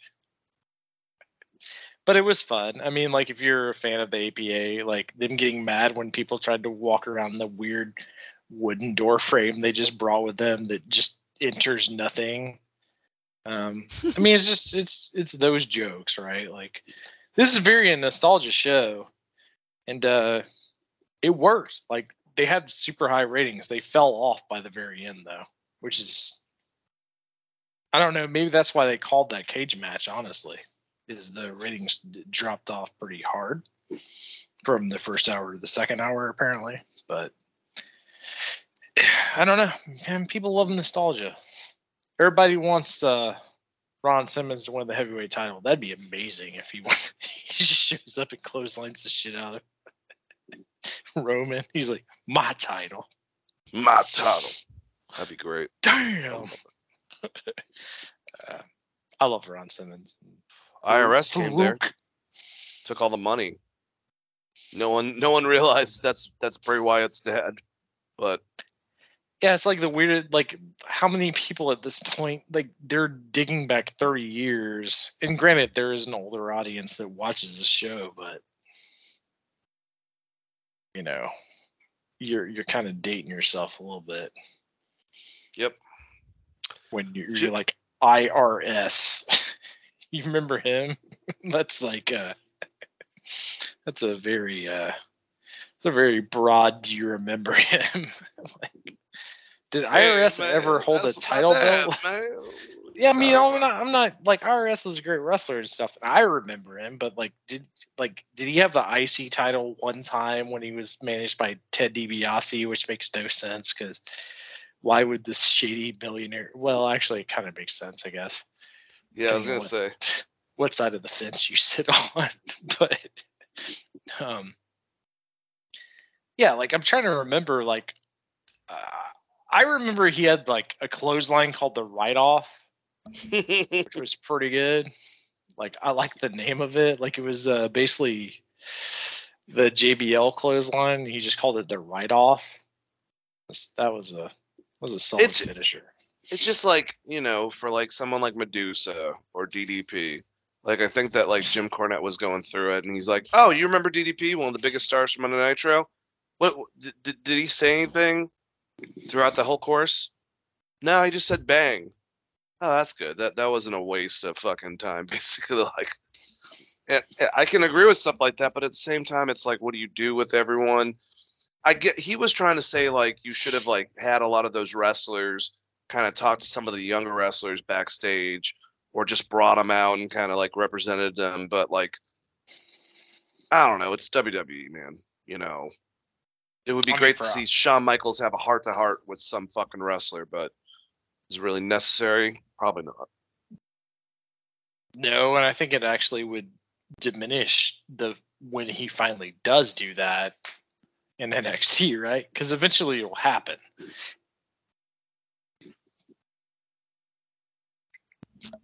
But the last thing that we should probably talk about on this thing was, you have LA Knight come out, talks a lot of shit, and he's basically talking about the whole Bray Wyatt thing. All of a sudden, we have lights go out. Everyone thinks that Bray's entrance is going to start up, and then, the gong, Undertaker's here, but then the music changes. Lights go up, and American Badass from Kid Rock comes on. And we have the American Badass himself, Undertaker, come out to the ring before he can say anything. LA Knight's talking shit while trying to get the fuck out of the ring at the same time. Gets halfway up the ramp. Bray Wyatt's music comes on. He comes out. He's chasing Bray Wyatt back into the ring, walks into a choke slam. Bray comes in the ring. Undertaker's about to give him a choke slam. Pass him to Bray. Bray gives him Sister Abigail. LA Knight's done. And before he leaves, Undertaker comes up to Bray Wyatt. They kind of have a stare down. Then he whispers something in his ear and then walks back up the ramp. And that was basically the segment. Undertaker, basically kind of commented on this, that this is a huge moment. And Bray Wyatt commented that, basically thanking him for everything. And we don't know what was said between Undertaker and Bray. He could have been like, I got a big fart or something. We don't know. I have to apologize for that Mania match we had in Miami, but I was thinking about Ronda Rousey and The Rock. He was just enamored by it. But yeah, I like this. This is good. This all goes back to what we've, you probably, I think, been a little more critical than me. I guess I'm Jim Cornette to your Brian Last on this. But I want to see, and it's going to be really hard for me to think it's going to be good because the lights out match. But tonight, let's get to the match. Let's see fucking Bray do something. It's not. It's Uncle Howdy. It's just built into a fucking. It's just a. So there was the confirmation. Do you want me to tell you? No, I don't know the confirmation, but lights out and Uncle Howdy is hanging around. Backstage reveal of who Uncle Howdy is, officially. Well, it's a dark out match, so like the lights will go out and then they'll show like who Uncle Howdy is, and it'll be Bray Wyatt, but that's not actually Uncle Howdy. We got you, surprise, guys. Well, no. From the SmackDown taping, I guess someone found out who he was, and it's who everyone thought he was, basically. Yeah, it's his brother. Like everyone knew that, but he's Bo. and Bray also recently in an interview said that he'll never go back to the original Bray Wyatt because Birdie is not here anymore, so that's gone. And he said he's never going back to the Fiend either.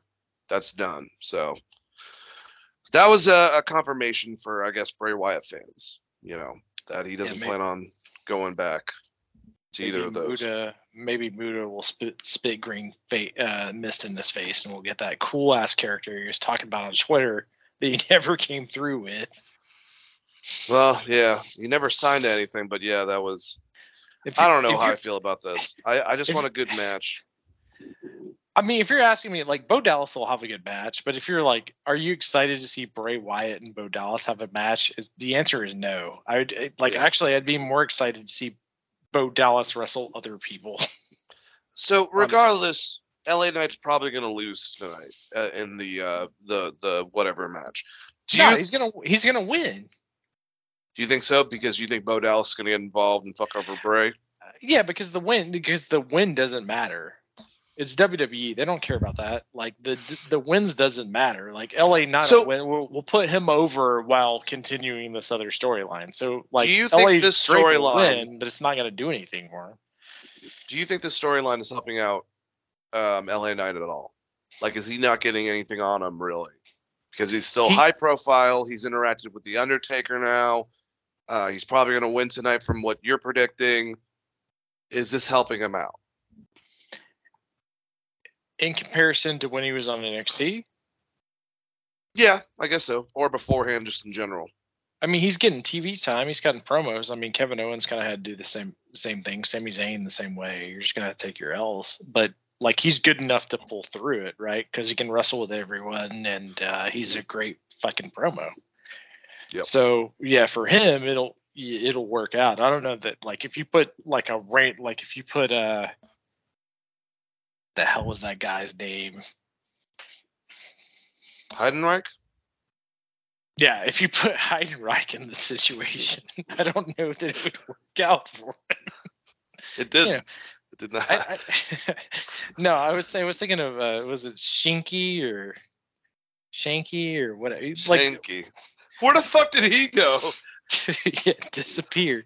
That 5 foot motherfucker with the voice of a mouse. Well, Lord. who is that? Like, if you put like Rich Holland in this situation, it wouldn't work out for him. He's not good promo. He's not that good in the ring. So it's like No. LA Knight's good at both of those things. So yeah, he could. I just feel like he's good in general, right? Like he'd work himself out of the situation. But yeah, like for the normal, like if they put me in this situation, I'm fucking the next Brooklyn Brawler over here. They call me the Gainesville Brawler. Just wrestling AJ Styles in squash matches. Call me the Gainesville Brawler. Yeah. Last question about this. What did Undertaker say to Bray Wyatt? I wish you were Alistair. I already gave my prediction. He's like, I could have wrestled Sting, but you were already here, I guess. And Triple H said no. Like, same show. I hope whatever happens tonight, I hope it proves me wrong, but it's very pessimistic at this. It's a hard relationship, wanting another great Mystic character to pull out and seeing one kind of bury himself with great ideas, but like too many sporadic thoughts at once with Bray Wyatt. And then the other one being on a program. Well, before when he was on Raw, they didn't fucking get him. And now it's like they kind of get him, but I don't know what the fuck's going on with Malachi Black. So if you put Bray Wyatt and Bo Dallas into one body, they'd be like a fucking phenomenal wrestler. Oh, dude, that would be fucking incredible. Because they're kind of I still like my idea better of Bray having Bo Dallas take the possession of the Fiend and him kind of more guiding him as that monster and just killing people in the ring. But whatever. all of that stuff gets canceled out because they're still doing the weird Alexa Bliss stuff on top of it. So God damn it, man! I don't even understand. That's another match tonight. Should we go with the Royal Rumble? That'd be like if there was Michael Myers and then like Michelle Myers following him around or something. Like, you know what I mean? Like at some point. You mean everything they're doing in the comic books now to make like a female counterpart instead of just making good female wrestlers and making good female superheroes? They have to rely off of trying to go off an IP. It makes no sense because they have a scary female like Rhea Ripley. She's scary. She's her own character. Ronda Rousey, scary as fuck. Please do not twist me into a pretzel. Scary. Like, do not hurt me. I think people overthink this stuff. It's wrestling. This is not like film. It's good guy, bad guy, one ass whooper, and like a coward or someone that cheats a lot. Like it's white hat, black hat. It's good, it's good, the bad, and the ugly. Even if you want to throw a shades of gray in there, it should be the good, the bad, and the ugly, right? It's not fucking complicated. Jesus Christ, WWE complicates this shit way too much. But well, let's go over the Royal Rumble a little bit, talk about predictions, and then we'll do the tribute show for AEW and get out of here. But we're on the subject anyways. The 3 singles matches, we'll do those first. Bray Wyatt and LA Knight, Mountain Dew Pitch Black match. Chris, what the fuck does that mean? Are they going to be blindfolded like Jake the Snake and Rick Martel? Or is it going to be like really pitch black? How the fuck would that work out? It's going to be a cinematic match. I just want to really. I think it'd be amazing if they. I think it'd be amazing if they just rolled the die and then like it landed on something that was like Big Boss Man Dog Kennel match or something. And they're like, all right, I guess we're doing that now. What the fuck is a blackout match? So it's a no DQ match. I don't even know, man. It's a fancy way of saying it's a no DQ match with cinematography. With lights off every so often, motherfucker. Yay. I really pushed for Bray to go to New Japan and do something different. And like, if this is his first big match back and they're going to do a cinematography thing, maybe that like he just doesn't want to actually wrestle.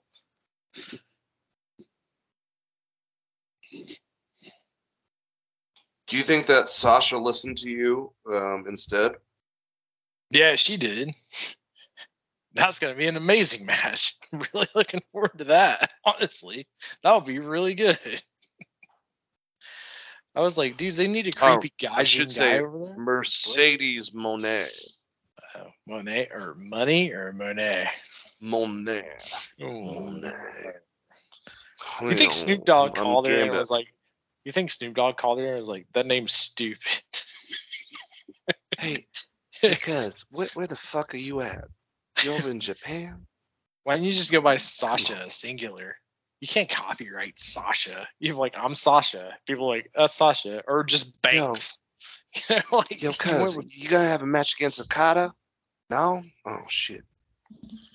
Bro, Okada and her would have a banger of a match. I don't think it would ever happen, but...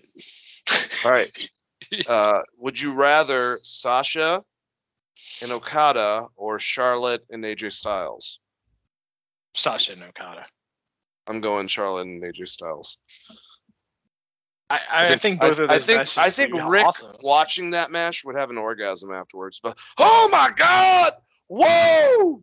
Sorry. Anyways, I feel like AJ would get into teaching mode, like if things got out of sync. Whereas like if things got out of sync with Okada, he's like, I'm just gonna have to clothesline her. He's just gonna have to catch Rainmaker.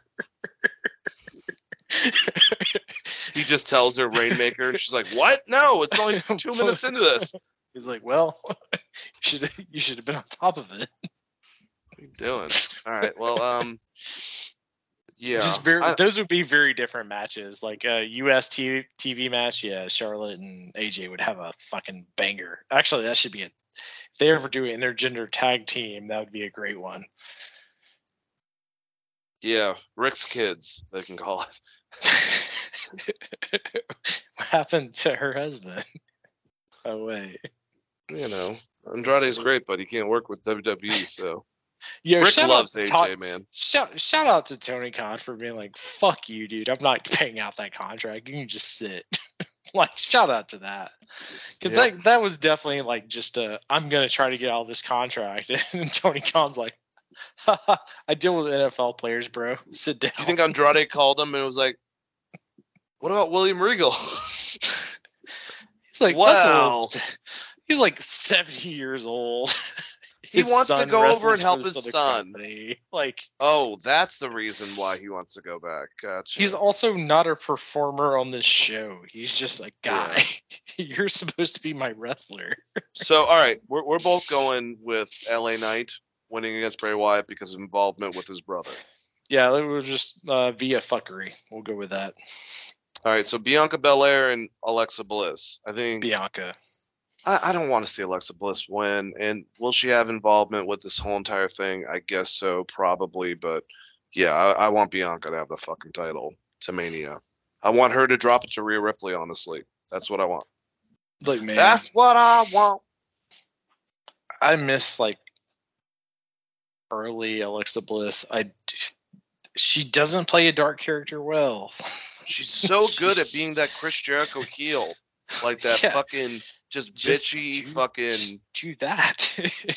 Oh, she's much better at that. I think I agree with you, man. All right, Roman Reigns, Kevin Owens. Roman's gonna win, but there's gonna be something that happens in this match. The question is with this: does this go on before or after the Royal Rumble? Because if it goes on before, I think it shows implications of where Sammy's gonna be in the Rumble. If that makes sense. Well, last 2 years, the Rumble went on last, right? I believe so. So, oh man, I didn't even think about this. If Kevin loses the match and wins the Rumble, that's your Mania match? It could happen. I'm wondering if Sammy fucks up, doesn't help Roman, but Roman somehow wins, and then he goes into Royal Rumble on kind of the outs with the bloodline. I mean, the ultimate bailout would just be to have Kevin Owens win here, and then there's like, well, we can't be disappointed. Dude, everyone will be like, what the fuck? So if you do that, you change everyone's reaction to like what's going to happen, because now Kevin is the champion. He's got to have Elimination Chamber that he might be a part of, or it might be another Royal Rumble concept. They've done both. where the winner gets a shot at, the champion, but they only have one belt, so I don't know if they're going to actually do that. I don't know if they're going to, dude, there's a good chance that both belts might be on the line with Roman for Mania. We don't know. We have no fucking clue. Yeah, Nope. I didn't even think about this, because if the title match happens beforehand, if Kevin wins it and then Sammy wins the Rumble, You got Sammy and Kevin for the fucking title. well, it's also Kevin versus like an establishment, which he's really good at, or Kevin. Not only Kevin versus Sammy, but Kevin versus an establishment, and you can have the Stone Cold tie-in leading to Mania, maybe even night one for a tag match, and then the actual title match after that. Like, I didn't even think about that, because I always forget that on the Rumble, recently on the Rumble, the heavyweight title match is not always the main event. That's what I'm saying. Becky, didn't she lose and she ended up winning the Royal Rumble a couple of years back? So Yeah, where she walked out like crippled or whatever. yeah, and she took out like whoever was supposed to be going out or some shit like that. She just got in there like throwing fucking Germans like it was no big deal. I remember much. that. But I will say personally, I think Roman's going to win this. So I don't know. Oh, I don't know. I kind of hope it's what I just presented. I would be very happy with a KO Sammy at WrestleMania. All right, Chris. So last year we got, Mickie James. We got a lot of great names involved with the Royal Rumble. I think there's still going to be some people, put in there that are legends outside of the roster. Inevitably, who do you think is going to be some of the, surprises, and who do you think inevitably is going to win the Women's Royal Rumble? Well, I feel like Medusa is going to be in this Rumble as a surprise That would be guest. awesome. Probably the Bellas. You might want to make them happy, or at least Brie. I don't know. Her neck's kind of fucked, but possibly. Yeah, like what's she like? I don't even want to get into it. People I would like to see back. I don't know, just all of the NXT roster, all the female NXT. There's like 40 people down there. Pick and choose. Tiffany Stratton. Hopefully she's in the Tiffany Rumble. Stratton. She's good. Um, They've only or announced Jade. like 8 people for this Rumble on the women's side. Yeah, Sorry about that. I would take the champion too, Roxy. I would take Cora Jade. There's definitely a couple females that, if not, it's like Braun Breaker for the men's Royal Rumble. If they're not, coming up to the main roster, this would be a good time to highlight them before they do in a couple months. So and it's about Nikita Lyons, all you of have those. to do is go over the top rope, right? Like hit a spot and go over the top rope. You don't even have to. No, you're just getting your name out there a little bit. Yeah. So they have 60 females on this roster. They announced 8 people for the female Royal Rumble. Yeah, not many. I mean, I'm gonna go on a limb and say Rhea's gonna win this. That seems very obvious, but Me too. But yeah, like as far as surprises go, I don't like. Do they need surprises? Can they get someone from Stardom? Is Kairi Sane working both ways? Is she gonna roll in with the title or something? Like, I'm trying to think of what a female surprise would be. The biggest one, if Mercedes Moné fucking showed up, that would be. Britt Baker showed up. Yeah, that's just about as crazy. Don't see that happening. I'm trying to think of like any female wrestler that I know is out on their contract. I don't think there's any. I think all the big ones are pretty much held down. So it's not Jordan Grace. She lost to Mickie James. She dropped the title. I don't know. I don't know what her title situation looks like, but like or her contract situation, not title. Contract situation. Could Mickie be making a second year as Impact Women's Champion inside the Royal Rumble? She did it last year. Oh God, she also got thrown out in like 20 seconds. So She did. if you're Impact, hopefully not. If you're Lance Storm, who is an agent for that, you're like, no, it's not worth the amount of public, like especially with Mickey James, because no one talks about like, oh, Mickey James is on Impact, like Jordan Grace maybe, or like, you know, if you send someone over that maybe normal wrestling, like casual wrestling fans haven't heard of, they would look them up. But like Mickey James, they're like, oh, it's Mickey James and she has a belt. You know what I mean? Like it's kind of one of those weird things where it's like, I don't know if that boosted anything. I'm gonna hope for Stacy Keibler because I miss seeing what she looks like. It's been a minute. So She dated George Clooney for a while, and it was like She all did. of her people. That was George weird. Clooney's very, very smart for doing that. Yeah, he's also a terrible Batman. He is a terrible Win some, Batman. Win some, you lose some. You know, I'll take a Stacy Keibler for not being a great Batman. But I won't. If you gave me the career Well, choice you're- of being a terrible you're not the Batman, hero that we want. You're the hero that Gotham needs. You know. Yeah, I'm definitely the Casey Affleck of the situation where I'm like, no, just be a good Batman. I couldn't do it, dude. Like if you gave me the option of being Batman or dating like a good Batman or dating Stacy Keibler, I'm taking good Batman. But you also have a lovely wife, so I mean, it makes sense at the same time. Oh, so. even if I was single, like think about like how much heat you're going to be for being a bad Batman the rest of your entire life. He's also a damn good actor, though, at the same time, so he kind of gets around it a Yeah. bit. But for comic fans, he's just a bad Batman. Oh yeah, he's like the Adam West wannabe, basically Batman from those shitty movies. All right, well let's go over not bad Batman, just a Royal Rumble males match.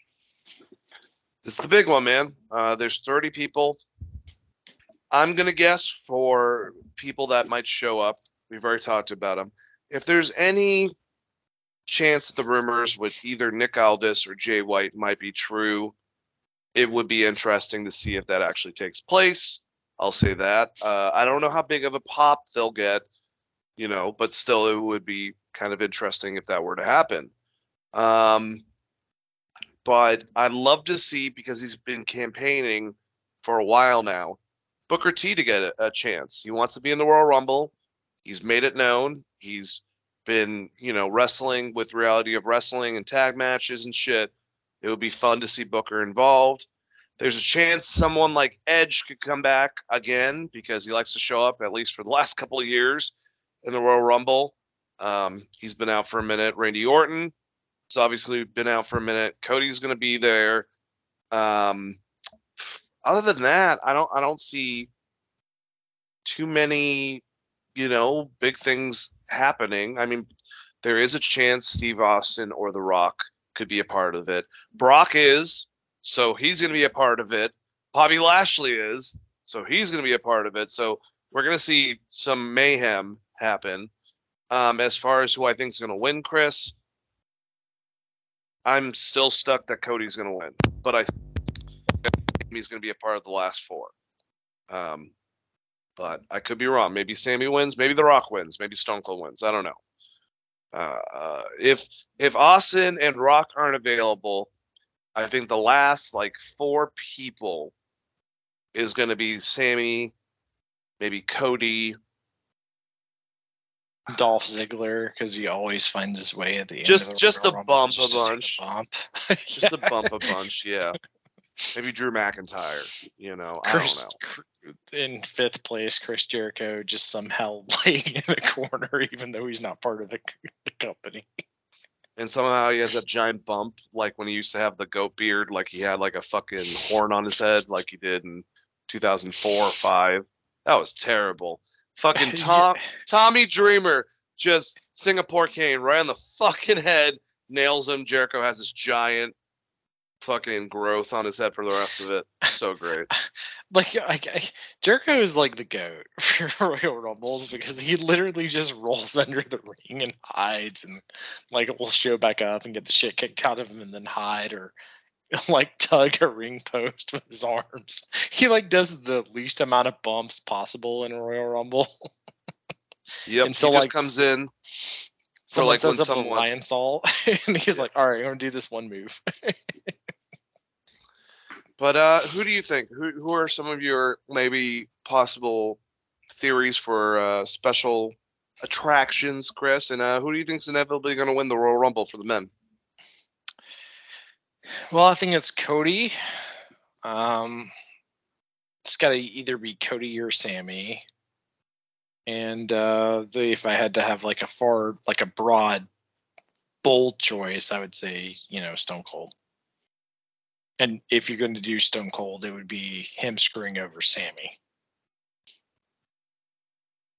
Or not screwing him over, he just stuns him and throws his ass out of the ring, or whatever Stone Cold comes out there. He gives Sammy the stunner, throws his ass out of the ring. Roman comes down the ramp. He's like, "Oh my God!" And everyone's like, no, we're part of the Bloodline." Stone Cold's like, "Goddamn right, kids. Drop you on them stack of dimes you call it a neck." Kind of. That's that would be really good booking.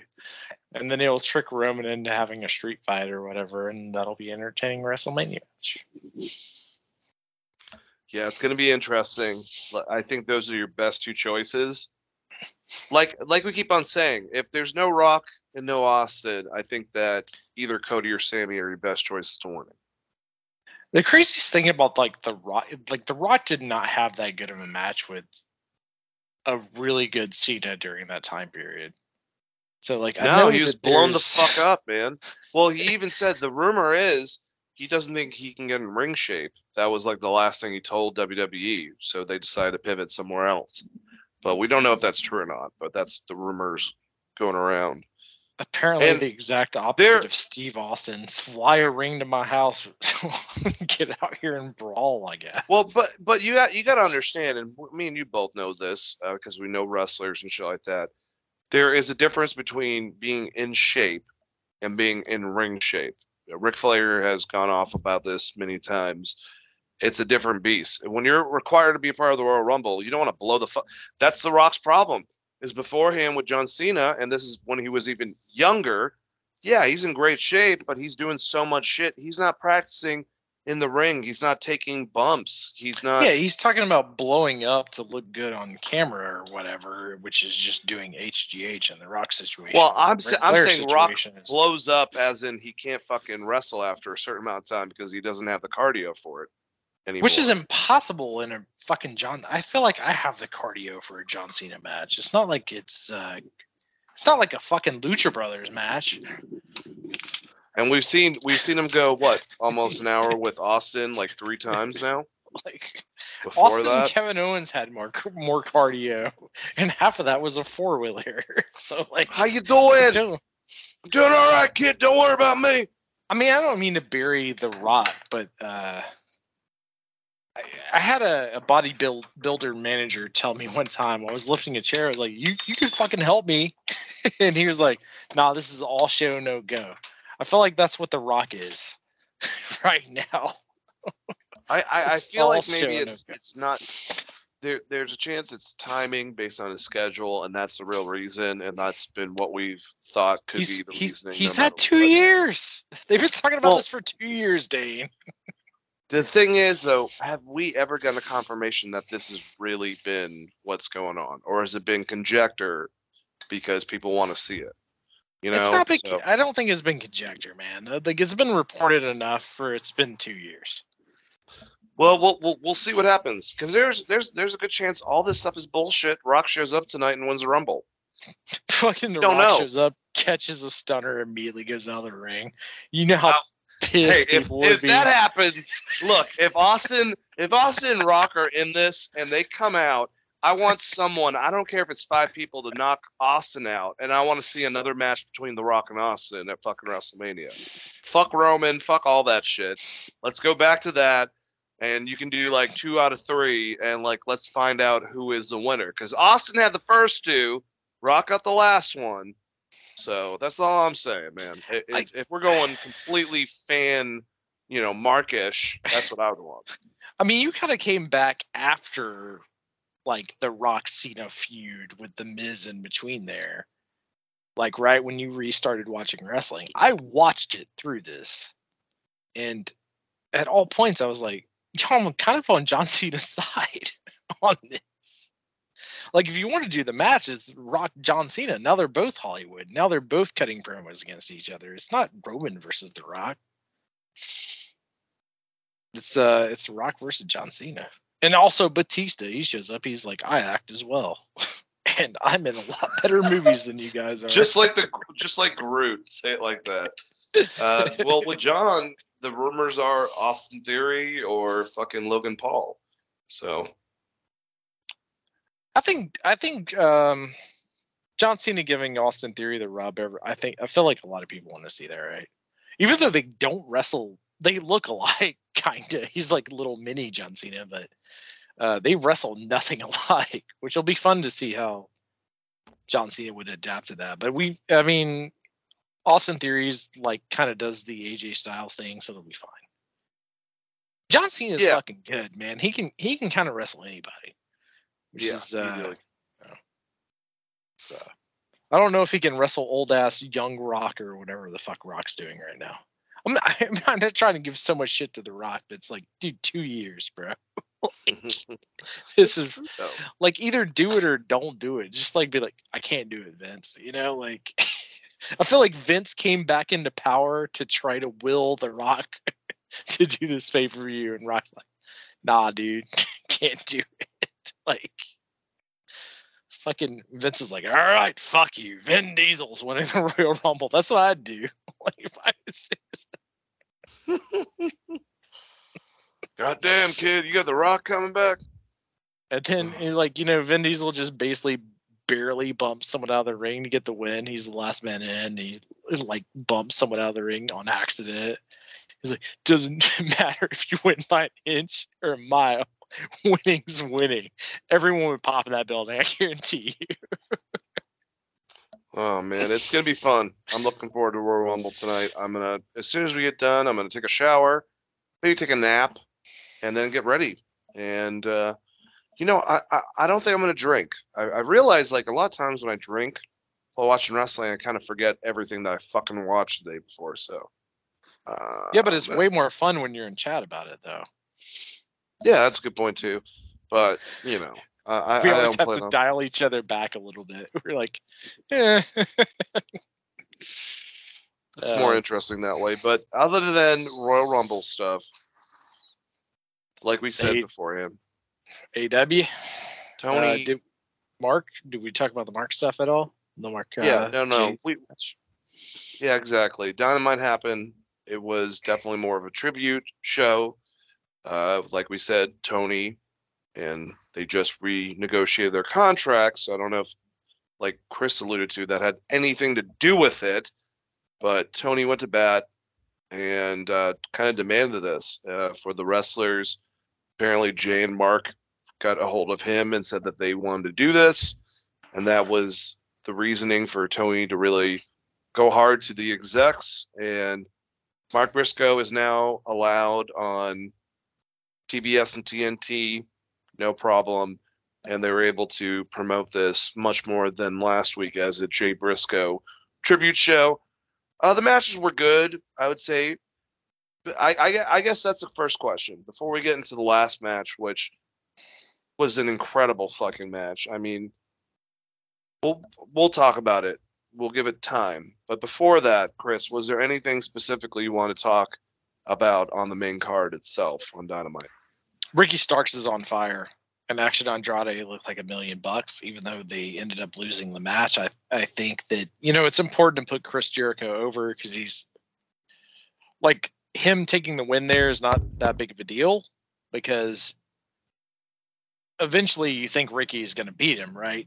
So it's just to push the next guy. But I would say, like, I thought that match was really good. It was kind of undersold.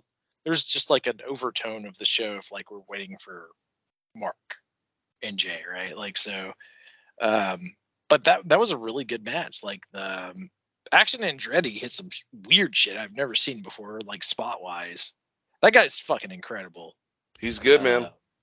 He's like, when I think about Ricochet before Ricochet was Prince Puma, kind of like, you know, I think he'll find his spot. I agree. Yeah, he's a badass. That match was good. I just want to say, hey, man, the whole thing is, I love Chris Jericho, but will Ricky Starks be in a better place after this feud? Because his track record with past wrestlers haven't been the greatest, I don't think. I mean, even with Moxley, it has been. Moxley's been on top ever since, right? So yeah, okay, well, John Moxley. I'm talking about like MJF worked out pretty okay. yeah, because that whole entire time period with MJF really was helped by Chris Jericho. It wasn't until after he was done with that whole entire stupid fucking thing before he actually got excelling. I think he actually went back. Eddie Kingston went against him and beat him at a pay-per-view and has been completely obscure ever since. Daniel Garcia. That's booking, though. Like, you know. I don't know. I think you give a little bit too much more, praise into Chris Jericho, but a lot of people do. I don't think it's praise, but if you have Chris Jericho beat the guy 3 times after he gets a win, then it's going to be hard to get him the fuck over. You know what I mean? Like I don't really think that's on Jericho. At least Chris Jericho put over Orange Cassidy. I mean, that was very necessary, especially in a fucking orange juice match. But either way, it was a good match. That's been the thing about like Jericho is like if you ask him to put somebody over, he puts them over. Like he put over Eddie Kingston in that match. It's not his fault that the next 3 decisions was like, yo, Jericho, we need you to win. I even think the guys in his party, including Daniel Garcia, I don't know what person has been in a feud with Chris Jericho where they're better off afterwards. I think he's sucking Ricky Starks dry, honestly. But, we'll see what happens. When he's kind of obscure in a little while, I guess we can just pretend that's not a truthful concept, because... I mean, I think Starks is going to be whoever, like whatever they do with Hangman and Moxley, I think that's going to be Starks' next thing. Well, we'll see. I just don't agree. I mean, I just can't. I get what you're saying because Jericho is kind of like a little bit of a clout horde. But it's not like Hogan-ish in nature.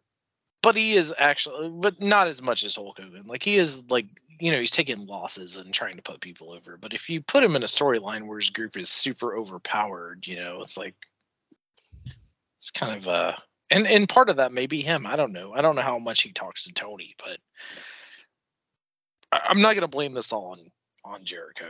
Like I feel like, he almost got set on fire by Eddie Kingston. They didn't follow that up very well. There's a lot of things like they didn't follow up very well with Eddie Kingston and some of the feuds that Jericho's been in, but it's because a lot of these people get hurt or like other things happen, and Jericho's the constant. He is in a weird way AEW's John Cena.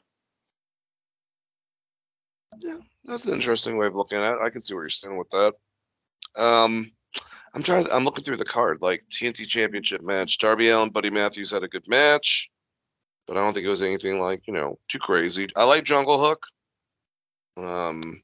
Yeah, I was very, actually kind of underwhelmed because I assumed that Darby and Buddy Matthews would have a fucking banger of a match, especially in comparison to the last few Darby matches. I thought Buddy was going to bring it, and it was just kind of there, But that may have just been time limit or whatever. They weird working styles. Buddy is used to that WWE style kind of stuff, so maybe it was a little bit of that. But I don't know. It just it didn't click as well as I thought it would be, because like we've seen Kenny versus Darby, and that's amazing. So you assume like, just do the same match in your Buddy a little bit. It just I don't know, it just didn't click for me. It wasn't a bad match, like they didn't fuck up anything really bad or anything like that. Well, we had that weird thing in it where like Sting and Malachi Black and Brody King and for some reason Ortiz started fucking fighting around it, so I think it kind of like caused a distraction towards the the match itself a little bit. But I guess the storyline... Yeah, for sure. It's just I just expected a little bit. I don't know. That the fucking the Kushida match put it on a pedestal for me of what I expect of Darby Allin matches, and maybe I should not expect that much because Kushida's fucking incredible. No, like that armbar, like armbar with the chair dive kind of thing. Oh my god! I expected like Buddy to see that and be like, all right, I got to go super hard because like he's like Kenny Omega's clone. I thought he was gonna be like, I gotta go like if he went 5 stars, I gotta go 6 stars. So it's on me more than anything else. It wasn't a bad match. They didn't, like I said, they didn't fuck anything up. It just in comparison to that Kushida match, it was just kind of No, I know what you're saying.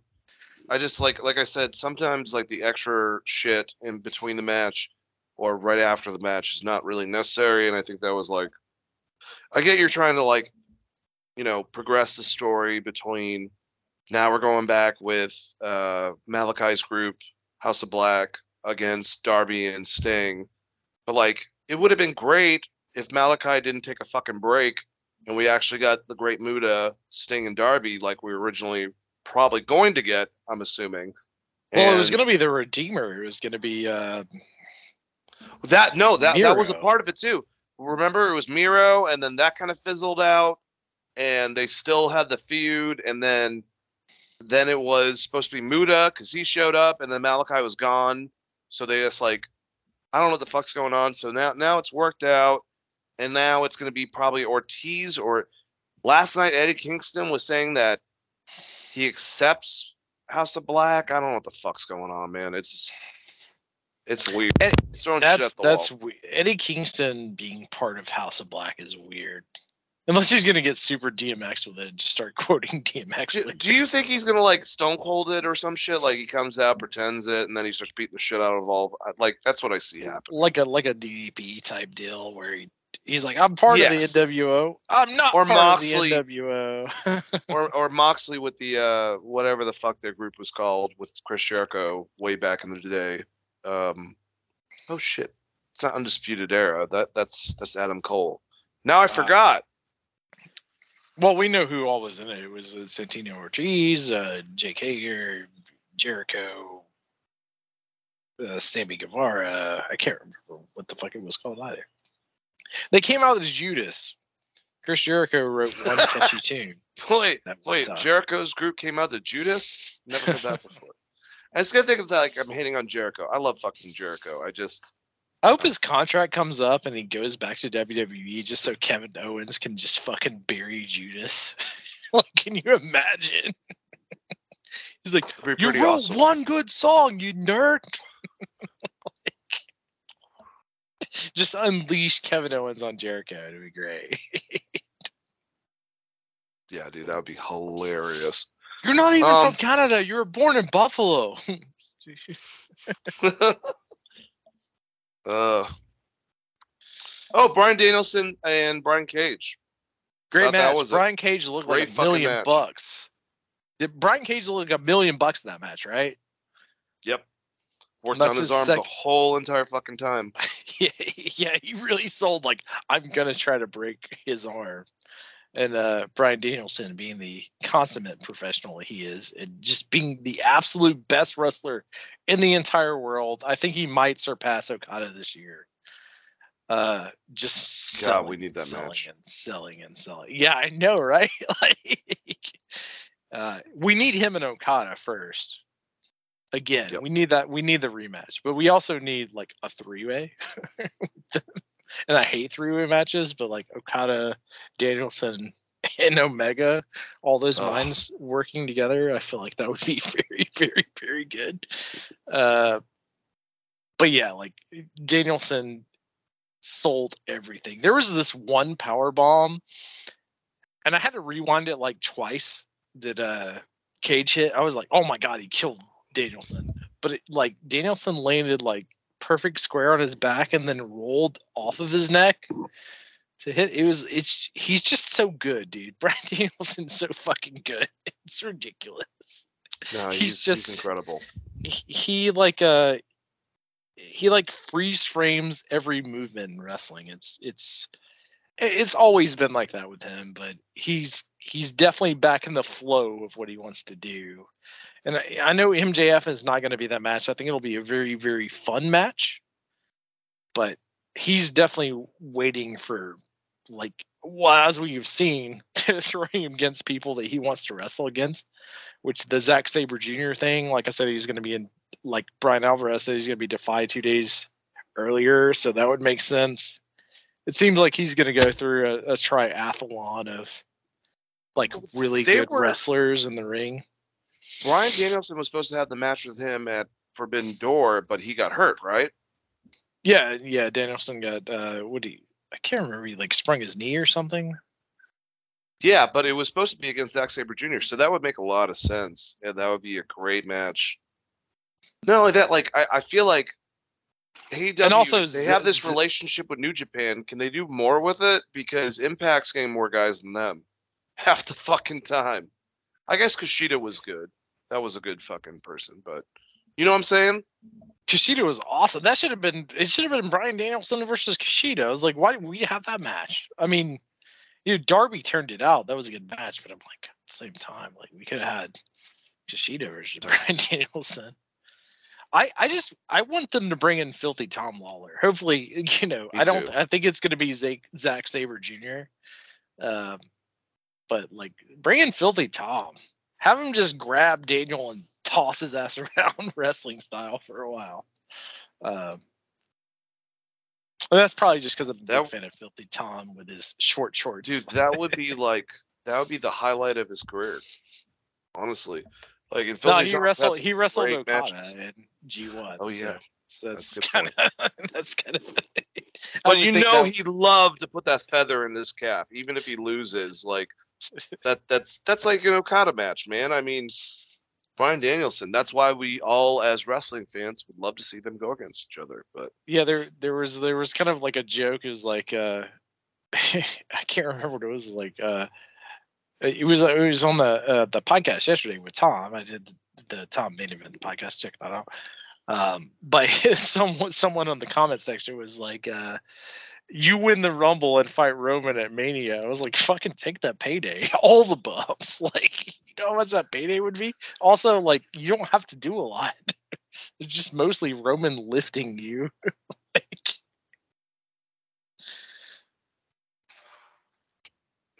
no, makes complete sense, man. Fuck that. would you Give do me the that? money. Would you take the WrestleMania, knowing that Roman would probably say you don't save? Yeah, obviously. I don't know that I would take the WrestleMania payday against like an Ahmed Johnson or something, but like with Roman, Roman or Ahmed Johnson or a great Khali. No, I'm good. Yeah, but like with like Roman or something, like or Kevin Owens or Sammy, like sure. I feel like we could figure enough stuff out to be all right. Yeah, no. Roman, I don't know. I really have found him, especially when he's kind of gotten, Paul booking his matches. I don't even know. Yeah, absolutely. That's definitely got something to do with it. But he's so good in matches now against. He's shown himself against so many different opponents in the last like 2 years. It's like, and had great matches with all of them. I can't fucking.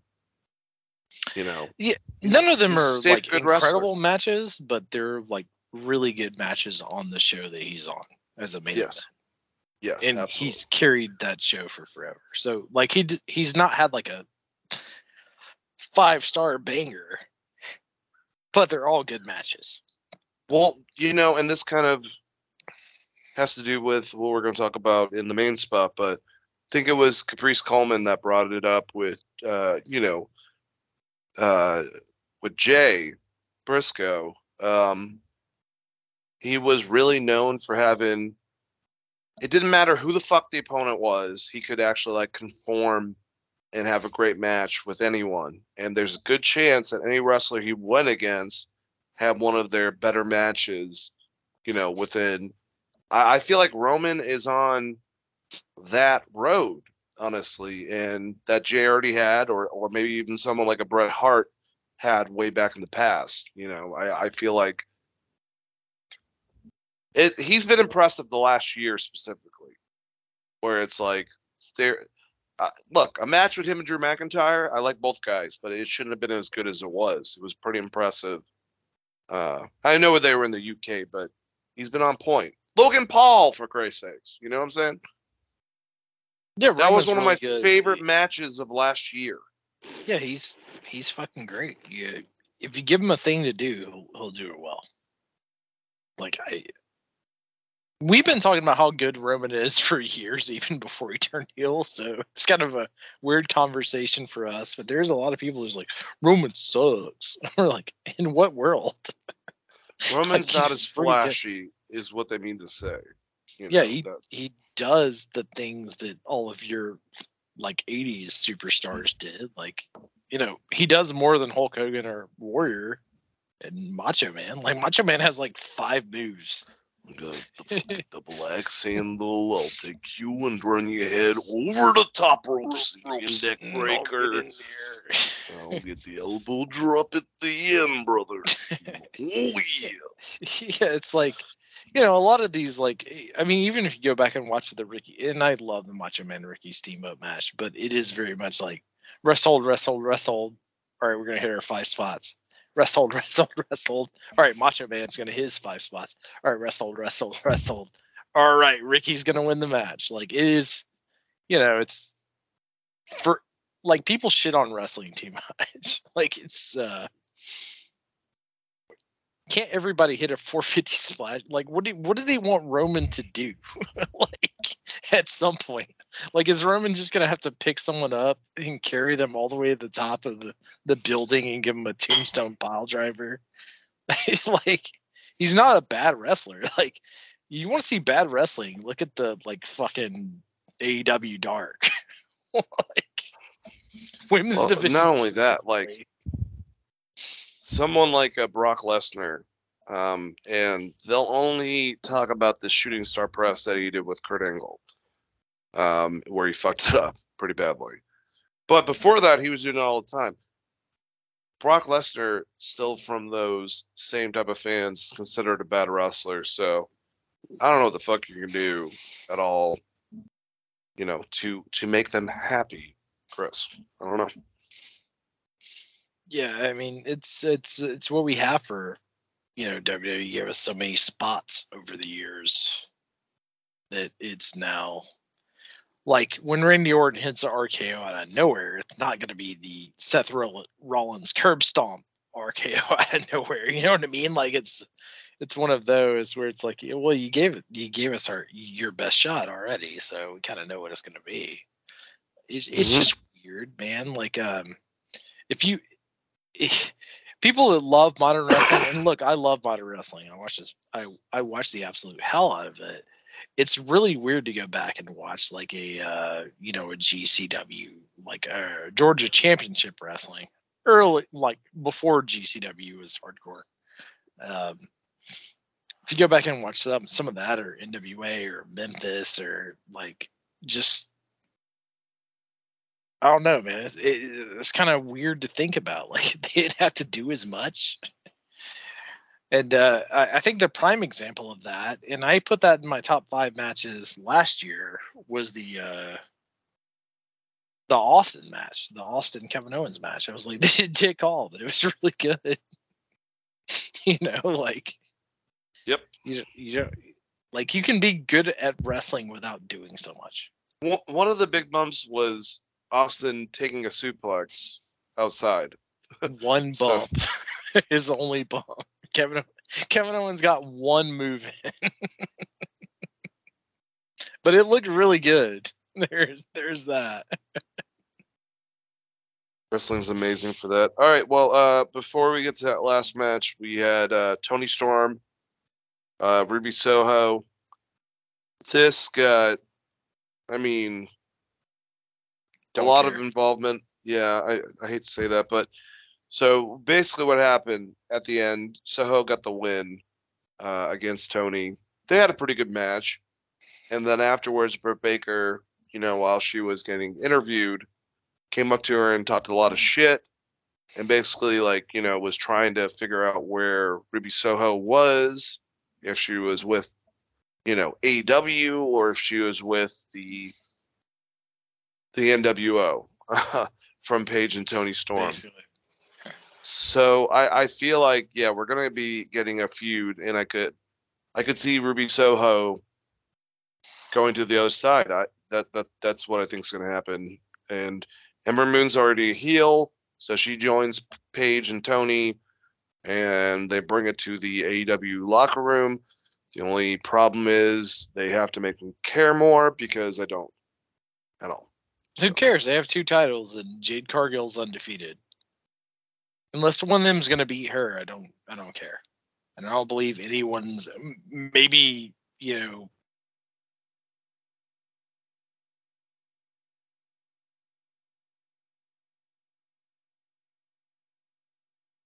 Chris? I think I might have lost you, sir. Let me plug in my headset. Like, they don't know what they're going to do. Oh, there you are. They didn't want to pull the trigger on the. So it's the WWE NWO, basically. That's what it is. Like, Paige, Tony, and Ruby will be on one side with Ember against Jamie, Britt Baker, and whoever. Yeah, I mean, the biggest problem with it is that Jamie Hayter is top of the card, and I don't think they expected that.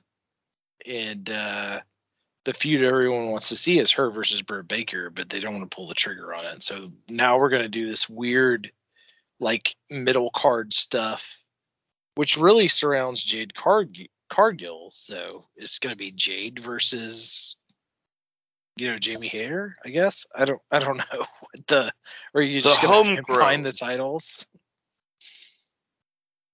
I love the that homegrown word. Is hilarious too, because like here's all these Japanese people from Stardom, homegrown.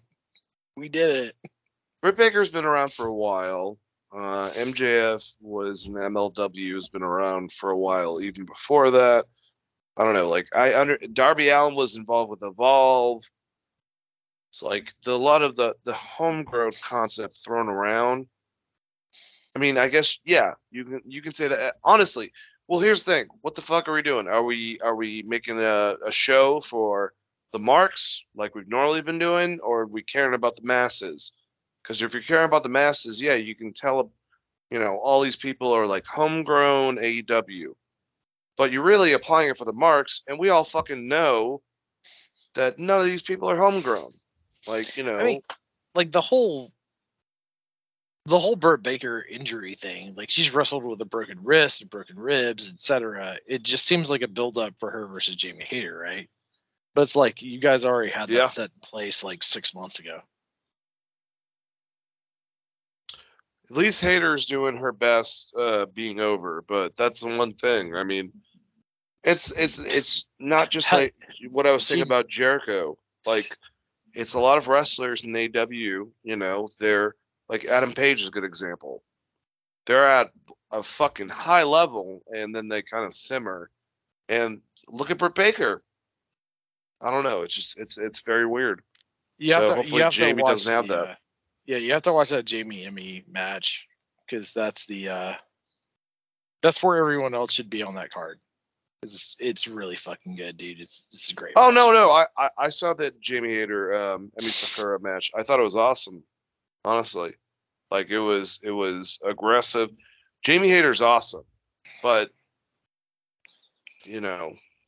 it's what you do with those fucking talents. Wardlow. Like, honestly, you have to keep on progressing with them. You can't. I don't know.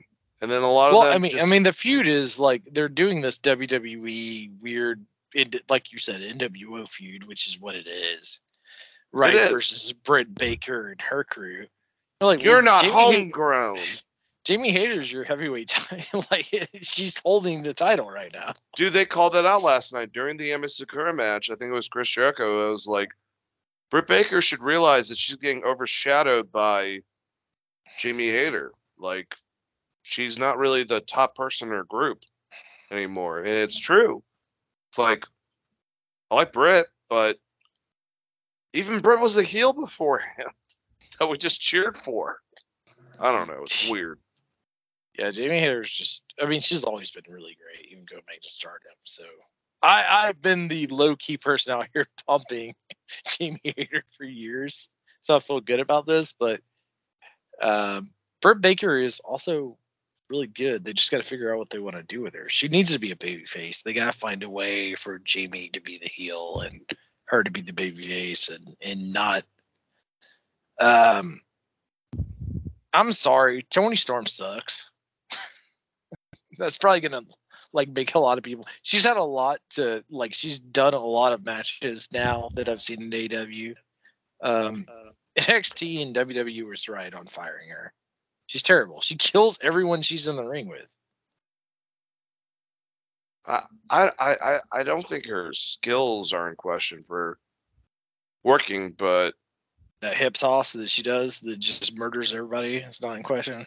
well, I mean, here's the thing about the hip toss, into the corner. I mean, it could be the same thing as a cannonball, based on where the person is. They know where the spot is, so they have to, position themselves. That's one thing that she's been doing for years.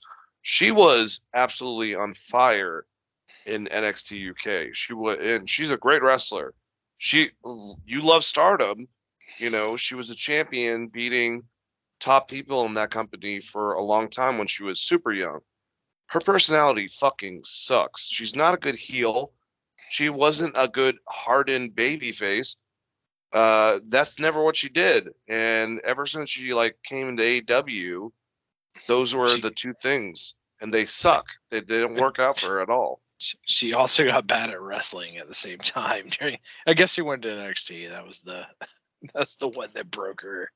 I've never found her as a bad wrestler personally, but I mean, in comparison to the rest of the women's division, there, not the rest of the women's division, the top tier, Britt Baker, the haters, the Sheetas of the world, she is not even on their level. But you know what? It's even weirder than that. Who Ember would probably Moon disagree with you is Jamie Hayter, who has been working with her for years and knows her really well. So yeah, that's fine. Jamie Hayter can yell at me on Twitter. I don't care. I can only tell you what I don't know if it's Tony's fault or Toni Storm's fault. I think it's Tony Khan's fault for whatever the fuck he has structured in the women's division, because I've seen the worst out of Ember Moon, like you're about to bring out as well. And I don't know if that's really her fault or the fact that she has no limitations or whatever the fuck, but she's shown the worst out of her whole entire career that I've seen her from while she's been in AEW. Yeah, it's weird. I don't know. It's cool to see Hayter, and that main event on Rampage was great. Definitely check it out. I know a lot of people bail out when there's a female championship pay-per-view, but definitely check that one out. Hard hitting. Maybe the best thing on the show. It was good. What the hell was that? I think it was the best match last night for sure. They beat the absolute shit out. If you like hard-hitting, stiff, strong style matches, they did that, and they gave you a bunch of spots. Yep. Where's Leva Bates at, by the way? The fuck? She's pretty good. She only makes it on Dark. That's a weird thing. I don't know. Did she have the ring bell person injury during the Froggy Bow? By the way, who was the ring girl during the Froggy Bow? It was really hugging. I think it was Leva Bates, actually. yeah. I was like, is that Leva Bates? Is she the ring bell person? Is that? I'm assuming Leva Bates had, because everything I saw with her, with Blue Pants at NXT, she was very, very quick pace, great matches. And it's I've seen her less and less, and I follow her, but I feel like she might have sustained an injury that's held her back from, because she was a good wrestler at NXT. I don't know what the fuck happened. Well, I mean, she was good in the early days of AEW as well, but they positioned her with the librarian or whatever. That was a terrible fucking. No one's going to get that gimmick over. You're going to be the greatest wrestler of all time and not get... Daniel Bryanson would not be able to get that gimmick over. Actually, he probably would. He'd probably get the over really, really well. But you would have to be really, really good to get the gimmick over and also get your manager over.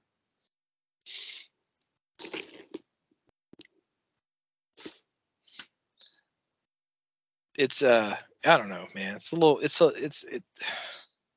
The women's division at AEW should be flourishing.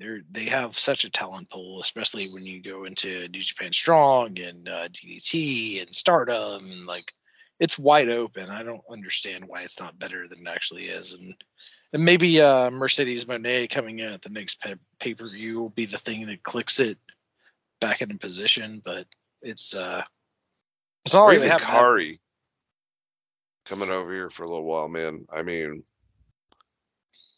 she'd be great to like have some matches with. I mean, she's known in the States. She's still the New Japan champion, unless she loses that from. Even if she loses it from, Sasha Banks, Mercedes Moné, she's a legend over here. Mercedes takes it back, takes her talents to Miami or whatever, like LeBron style. So Sure. curious to chase her. Sure. Like she's the pirate princess. Everybody wants her to win. All right, let's finally get into this main event, so we can be sad. It's like hard to be sad because it was such a good match, man. Like it was a really good match. So I compared this match to Chris because of Jay Lethal's reaction. It really, really reminded me of, sadly, what I consider Bret Hart's best match in WCW. Happened to be his match with Chris Benoit. And look, I know, not an idiot. I know everything about Chris Benoit and everything that happened. But at this time, at least, he really, really, really looked up to Owen Hart. Owen Hart tragically passed 2 days before this. Completely different situation, but both random. Owen dying, falling in the ring, Jay dying from someone crossing the median, hitting them head on. Neither person obviously knew. No one knew that was going to fucking happen. So that occurrence was very similar, and both when you see Jay Lethal come out, when you saw Chris Benoit come out for those matches, immediately emotions and almost like breaking down while they go into the fucking ring. And knowing that Jay and Mark both requested this match, anyone that fucking thinks that Tony Khan was trying to trying to make money off of. I'm so happy Tony fucking fought, and I really do appreciate him for that. He is a beautiful fan of wrestling and a really, really good dude. I give him shit for booking, but he has booked some really good stuff, and I try to put him over for what he does well.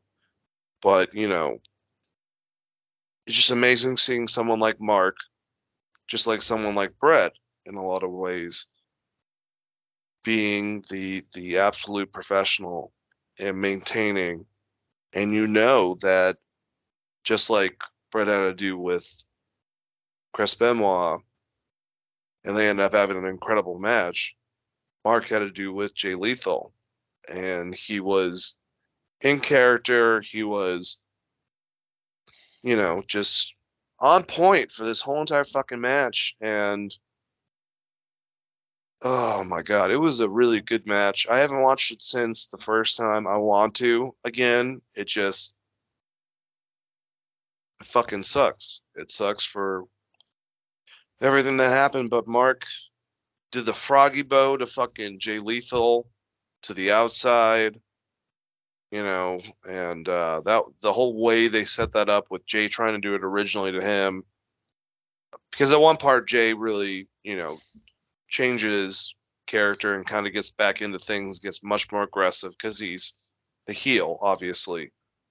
But Mark, and I think it was a great match, man. And Mark had both titles, his brothers and his Ring of Honor tag titles, something he's held many times, and was able to really, I don't know. I just love the ending. I love that as much stuff as they had to do. They made sure they had enough time for the ending. And Tony might not be the best sometimes about that. And we just criticized fucking WWE for the same thing with having to cut shit for a big ass show that's 3 hours. But Tony made sure that they had enough time to have a great match, finish the fucking match, and the ending image is Mark Briscoe hugging Jay Lethal in the ring, going back up the ramp, everyone surrounding him hugging, Sanjay Dutt and like a bunch of other people that have been with him for a long time, and then him basically talking to the camera saying, "This is for you. You're right next to me," like, talking to Jay, and he had both belts in the air, and then you pan up to his brother who's on the Titantron, and that's how they go out. And it was absolutely wonderful. It's beautiful. And that's a fucking ending, man. I got tears in my eyes right now. Yeah, man, it was the craziest thing was watching Jay Lethal walk out, and as soon as his music hit and he walked through the ramp, you could just see like what in the South we call crocodile tears, like just welts. He's trying to hold it in. He's like, I gotta keep this shit together. I'm about to have this match. And it was just insane to watch, like how is that a thing, right? Like, how can you be 1 week removed from something like that and go out and have that match? And that's how much you love someone, right? Like, and he was broken up, and Mark came out, and the thing that really got me is when he walked out with both the title belts.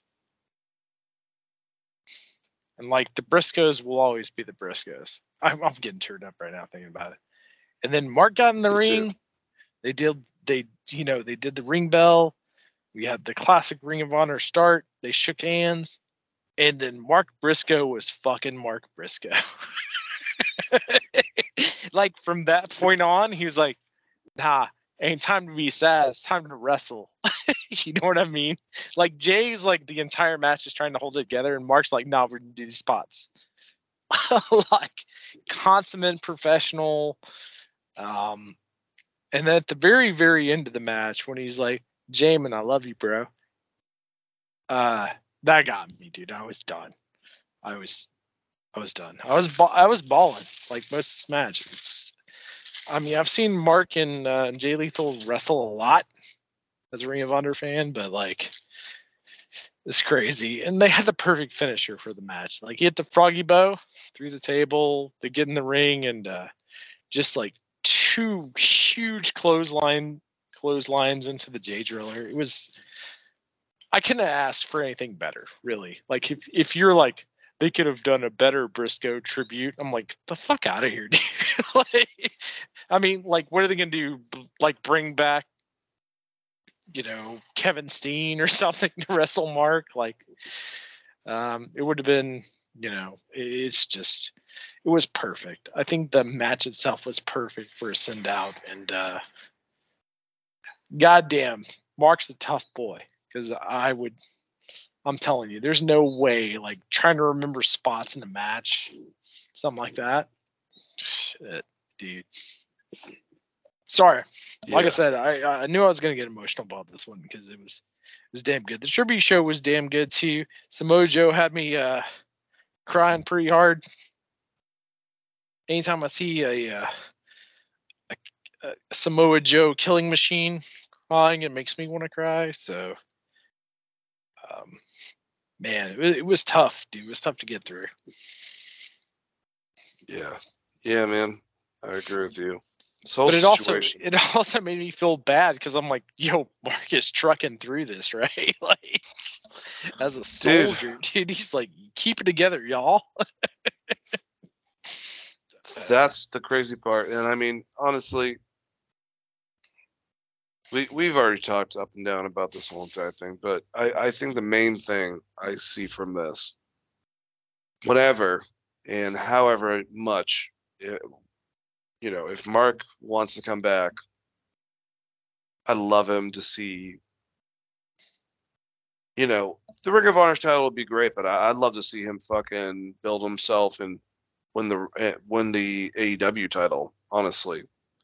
And I hope he doesn't fucking just stop, because he showed, I think it was actually how he was just so fucking in spirit and ready to do this. And like, it made me think, like, I don't think Mark's done, man. I think that he's going to continue.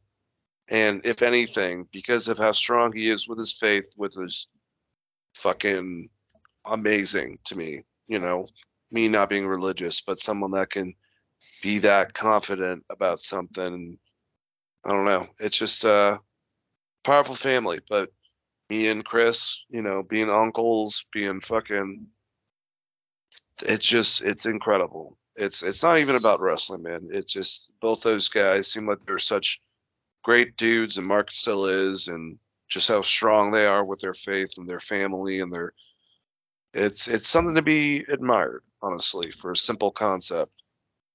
Yeah, I'm gonna put Tom over here because he kind of summed it up in words that I couldn't express, which was, you know, like, I've had a lot of jobs, lived a lot of places, I've lost a lot of friends, but wrestling was always the constant. So when you lose something from the constant, it is like losing a family member, which is kind of how I feel about Ring of Honor and Jay Briscoe. And it's actually sadder now than I was mostly still like in a weird shock vibe. And I'm laughing, and laughing's just how I deal with shit like this. So it's not just still brutal, man. And I can't believe that man went out like a week later, and huge props. Like, I would never have been able to do that. Like, God forbid if you passed away and they're like, Chris, tribute match to Dane. They're like a week later, there's fucking no way, dude. No way. Like, there's no way like I would be able to figure out what the hell I was gonna do in the ring. And Mark was like, Yas wrestling, bro. And he was just so good, and walking the big Sanjay Dutt hug, because he's like the Hill manager, and he came out with the Briscoe shirt on, give him the hug, was great. Sometimes, like, you know, I bitch a lot about things not being kayfabe enough. I think this is one of those times where it's fine, right? Yeah. You know what I mean? I feel like everybody understands. And you know, I would say one of Jay's best single matches were against Jay Lethal, and I'm sure if like Kevin Owens' contract allowed him, he would have been there. Like, Kevin Steen would have been there. Those would have been the two or three, because he had two matches against Lethal. They were fucking amazing. But like I said, great fucking. Yeah, just incredible. I don't know, like the whole thing. It puts things in so many perspectives, and Which seems like a very Briscoe-ass thing to do, you know? Like, I'm sure Tony Khan talked to Mark out of that. He's like, what if Jay Lethal just elbow dropped the shit out of me through this table? yeah, no kidding. But yeah, man, just it's still hard, dude. Like, it's not settled in yet for me. I think it's going to take a while, especially because I was such a huge Briscoe Mark. Yeah, and like I said, I hope Mark definitely channels through, and you know, it's funny, but like, Jay was the hardened older brother. So if there is someone that all of us relate to with the two of them, I would say it's you know, Terry Funk, and Mark's kind of the Terry of the two, and he's fucking talented as shit, athletic as hell, great in the ring. I hope he has a good future in wrestling. I'm excited. I'm excited to see what it's going to be like, because I would almost equate like if Brett died versus Owen. It's kind of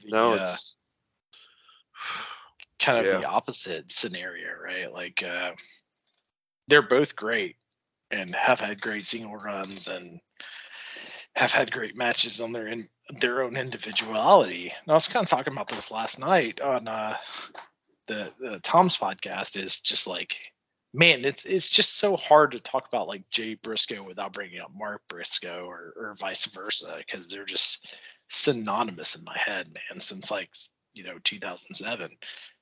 Like they're just stuck there. It's but they've had hell of single runs and hell of feuds together.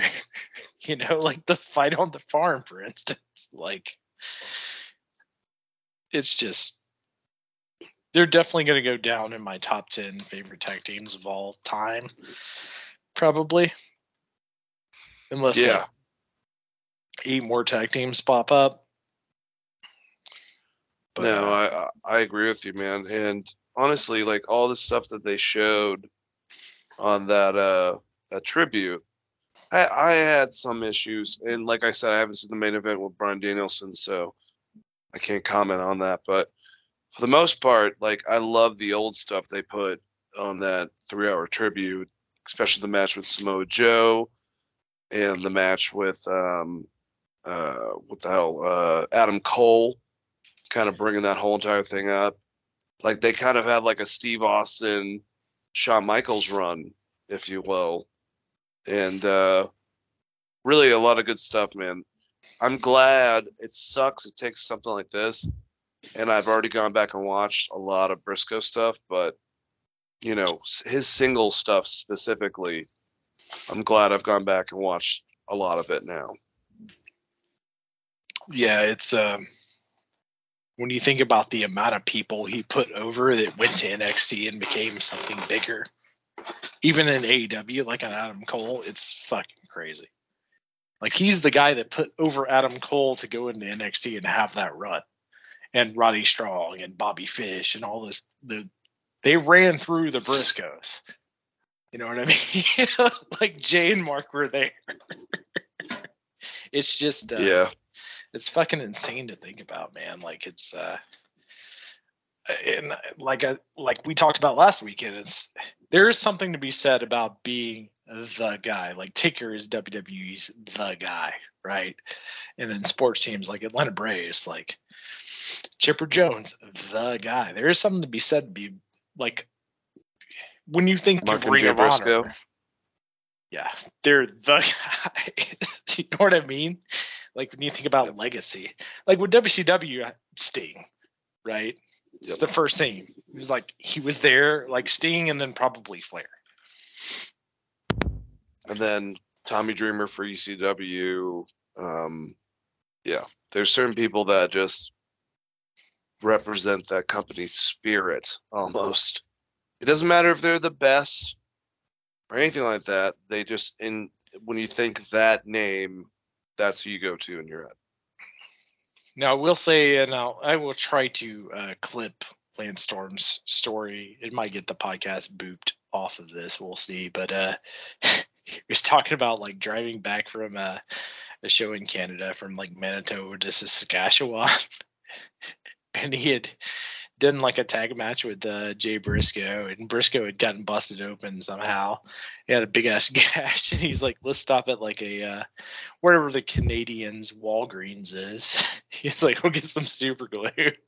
And Lance Storm's talking about like all like him, Jay and Mark walking into this pharmacy like 2, 3 in the morning. This poor 18-year-old security guard looking at them like, what am I gonna do? These guys look crazy. This guy's bleeding. And then Mark not wanting to upset, or Jay not wanting to upset the bed sheet, so he like put a bunch of like his own towels down. And then we woke up because he super glued his own cut together. There was like a bunch of little furries from the towel.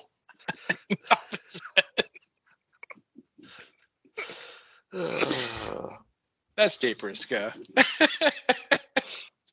Like I said, I mean, it's a lot of people I know. It's the everyman thing, right? It's the Dusty Rhodes, it's the Terry Funk. It's a little bit of knowing that person as a character. It's also a little bit of like us.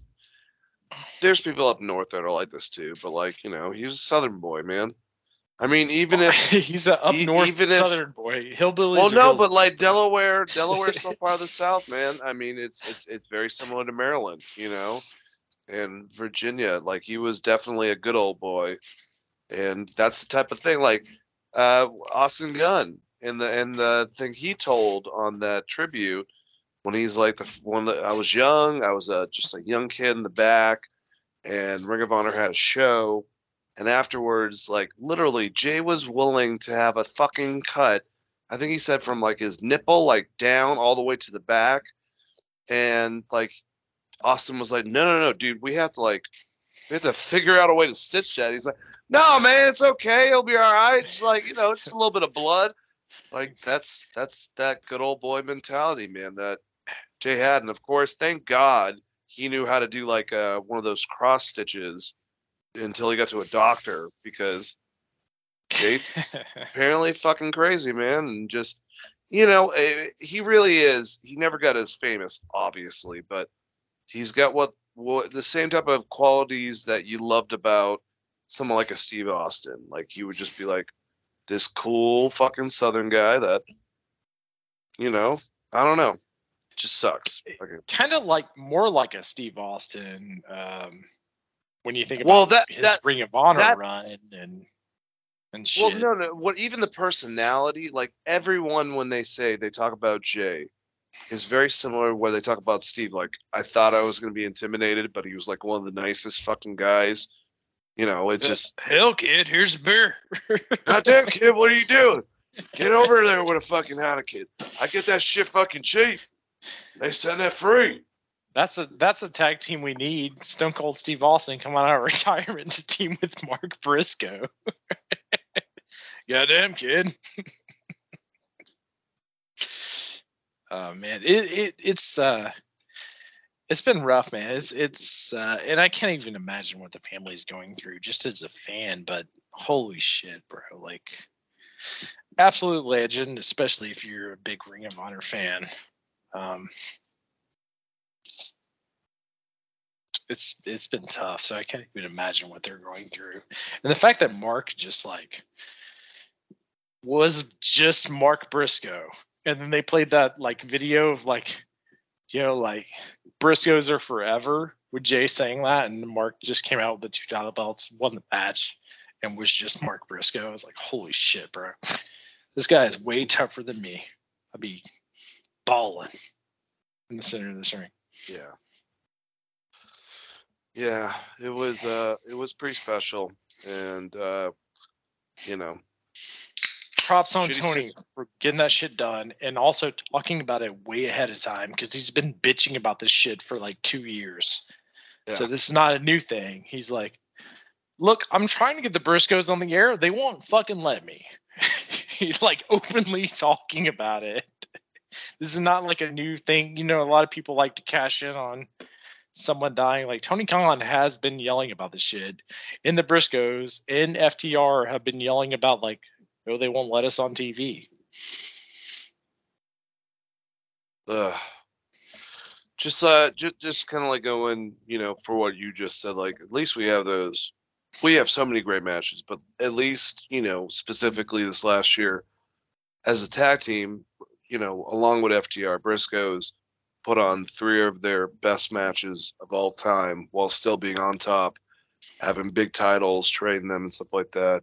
So as a tribute to his career, that's amazing. It's still terrible that we lost him as a human being, obviously, and his family. As strong as they are, as strong as Mark was, as strong as his mom and dad have been that I've seen for like local news stuff, still, if you guys can contribute any type of money, I kick back a little bit. They don't have a GoFundMe. It's another.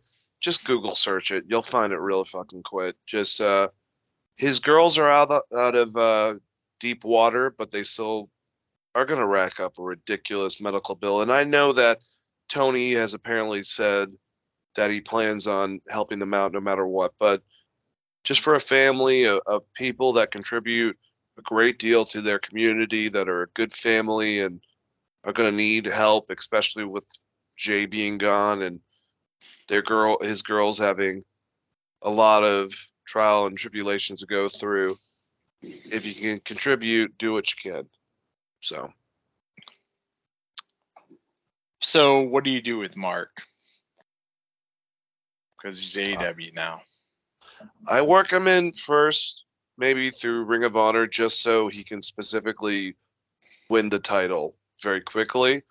But I want to pivot him after winning that pretty quickly to the main programming, maybe even defending that title like they've done in the past on the main program, and building him specifically to eventually maybe even winning that fucking main title in AEW. Like, Yeah, I mean, no. if it was someone that's not as talented as Mark, I get that, but like, I would almost have MJF come out and be like, I don't give a shit about you guys. I don't give a shit about your family. Because you're That's trying to fine. make MJF a heel. You Dude, know? He's not dropping it to Wardlow. So, I mean, and I love the idea of babyface Adam Cole against him, but I feel like he's going to beat Adam Cole as well. Dude, I'll have no problem. They need to build him. It's based on how much he wants to come back, obviously. But don't forget that within wrestling, sometimes a little brother might, not overshine, but like, as amazing as David Von Erich was, Kerry was, afterwards, like the huge fucking star. As amazing of a wrestler that Dory Funk was, Terry became that fucking fireball. As amazing as Brett was, I always thought that Owen had a lot of what Brett and Sean both had in one fucking individual. Well, So, I mean, it's probably because Owen kicked the fucking leg out of Brett's leg. That doesn't count. yeah, That's why I did what I did. That's why I kicked the leg out of your leg. You're Owen's the so greatest. fucking selfish.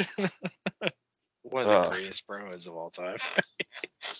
It's right up there with Steiner Math and right up there with Steiner Math and fucking. Which it should be on more stuff. New Jack yelling at Shark Boy, like, we got to win this tag tournament. You want me? I ain't got time to play these fucking games. He gets in a little kiddie pool with him. The top tier, early TNA. Good shit. Or Terry Funk don't need no. Terry Funk don't need no mouthpiece. You talking about focus out here kicking a little leg. Dusty back. Rose don't need no mouthpiece. Focused? Talking about focus. Do I look like a person that's capable of focus? And that's the type of shit, man. Focused. Those We out two guys here- should have. We They- out they here should eating have had a Campbell's match, man. Chunky. I wish I could have seen New Jack and fucking Jay Lethal, or not Jay Lethal, Jay Briscoe.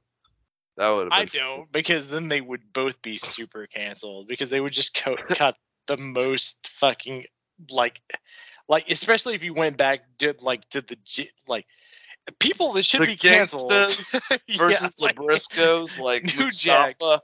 Ah! Just in the background while Jay. fucking Making New weird Jack, noises. Like they're like, how do you feel about the OJ trial? He's like, 2 more dead. Big ups for us, OJ.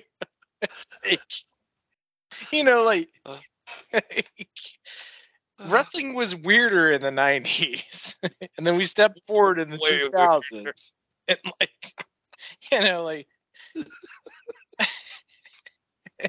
he's like, 2 more for us is basically New Jack's commentary on that, which was great for him. He was a heel in like a very southern territory, so he's gonna get hate. There's still a lot of that in wrestling, like not even that long ago. Like, Dukes of Hazzard had a fucking movie in like 2010 before like. It's easy to look at it in a retrospective of we hate this stuff now. It's like the people that hate Sweet Home Alabama without actually really realizing what the song is about. Like the song is actually a call out to fucking Neil Young's Southern Man song and being like, hey, we're not all racist assholes. But whatever, dude. Like I said, it's easy. Like, I think the reason the Briscoes got treated the way they got treated is because they did everything with a little bit of a hillbilly redneck touch to it, and it was just enough to lock them into a weird position. Yeah, I can agree with that. unfortunately. But dude, I'd still take fucking Briscoes versus the Kingstas in a feud. That would have been amazing. Fucking New Jack would have just been like, "The fuck are you doing over there? I'm not gonna get dropped on my head." Dude, Mark would have gotten shanked, dude. Mark's like, "I'm from myself. Ain't the first time." No one would give it up, man. But yeah, we love. I guarantee you, like we think that match would be crazier than it is, but I bet they would just wrestle like a fucking straightforward ass match. No, I feel like it would be like one of those situations where like the fights happen in the action movies, usually near a bar. I'm sure Jason Statham's involved with a lot of them, and they fucking are bleeding and shooting each other, and they're both drinking at the end of it, like talking while they both bleed out, like that type of thing, like, camaraderie of respect while just it was like it'd be like the Dudleys and APA. They're like, well, we actually have to fight these guys, so they just ended up having a good match, versus like APA versus everyone else, basically. Yeah. Just be tough. If you're gonna be dumb, you gotta be tough. No, I'm just kidding. That doesn't apply to anyone we're talking about. But so Jeff Hardy's court case was delayed like 2 more months apparently, so he may be ready for that Ring of Honor pay-per-view. I'm thinking they have to do a big tag tournament, so I would assume that they would want him back, Matt and Jeff. Yeah, absolutely, that would be fucking awesome. It's the last big relevant run before COVID and them moving to WrestleMania, and since they decided to re-up with Warner Brothers, what does that mean for Ring of Honor?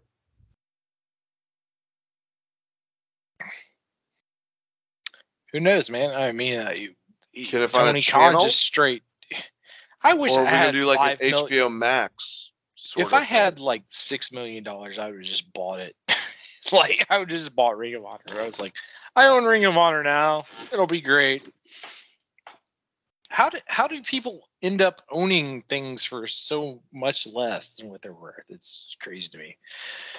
Because I would just assume Tony Khan's just he owns the video rights, so he can just throw it on whatever. He could just even license it to WWE.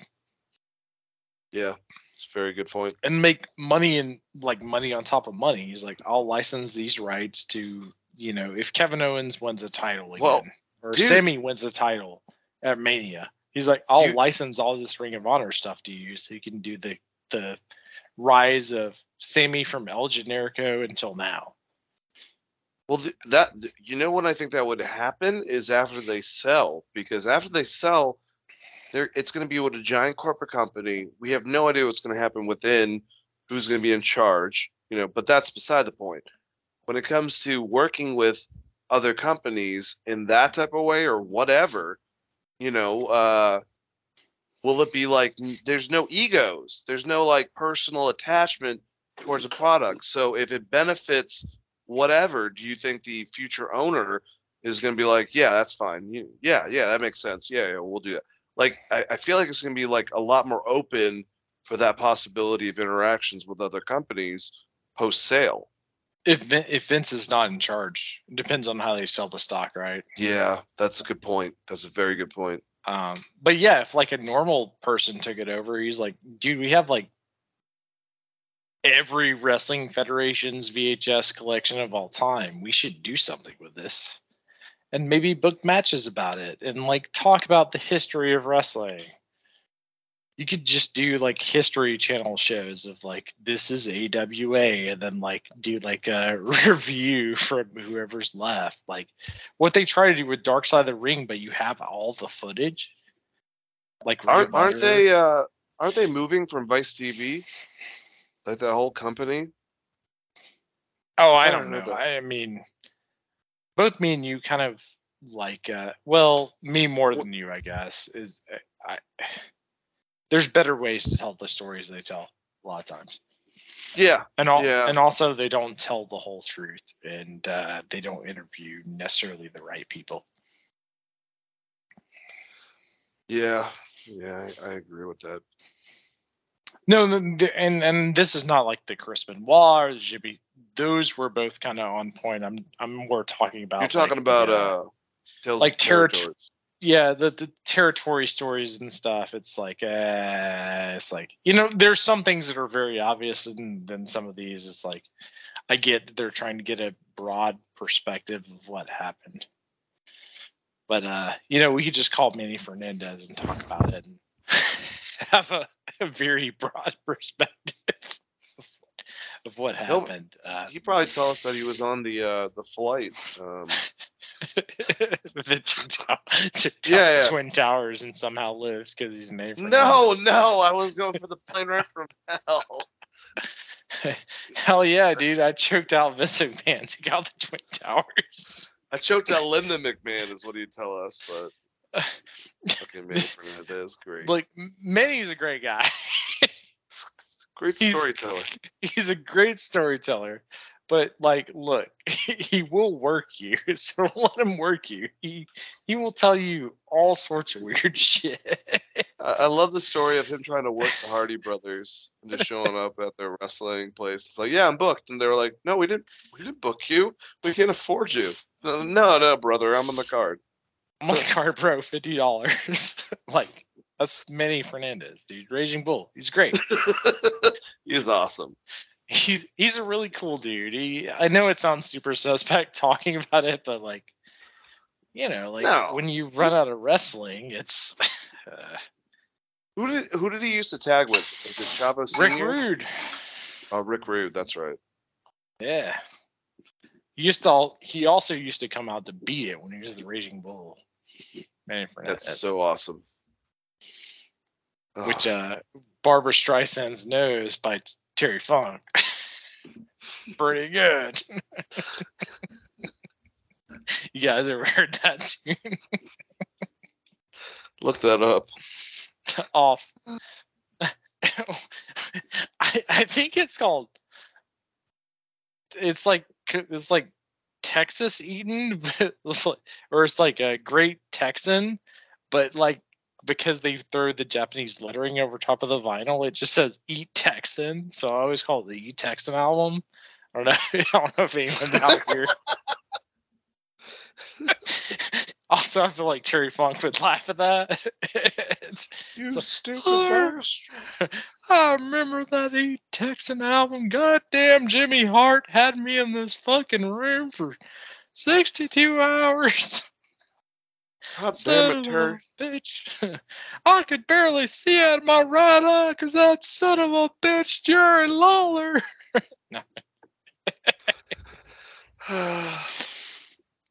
Well, I think, especially based on the last conversation, let's leave this on a positive note. I mean, everything based off of like that performance was positive, and it just sucks that we're reflecting off the death of a great wrestler that left us way too soon. But I'm gonna call it a show. I think this was a good one. You guys, I hope you enjoy the Royal Rumble. By the time you hear this, we'll talk about the results, obviously, the next week. But this has been a great show of Wrestling Geeks Alliance. Want to thank my co-host, Christopher Brother Ray Patton. Hope you have a lovely evening. We'll probably be, obviously, talking throughout the whole entire thing. But, either way, it was a fun episode. Yeah, of course. And if you guys want to talk to me on Twitter, you're going to be at Christopher.R or Christopher.R.Patton on Twitter. And Chris, God damn, I fucked up my own shit. Christopher.R.Patton on Facebook, Christopher.R.Patton on Instagram, Chris R. Patton on Twitter. That's what it is. I'll get it out there, Dane, somehow, some way. I understand completely. You guys can find me on Twitter at DaneAlves42, or just find me on Facebook, Dane Alves. And message me. Let's talk about some wrestling. It'll be fun. But you guys have a great day. Enjoy the Royal Rumble. Rest in peace, Jay Briscoe. Y'all have a good one. Let the Wrestling Geeks Alliance be with you. And of always, Peace out.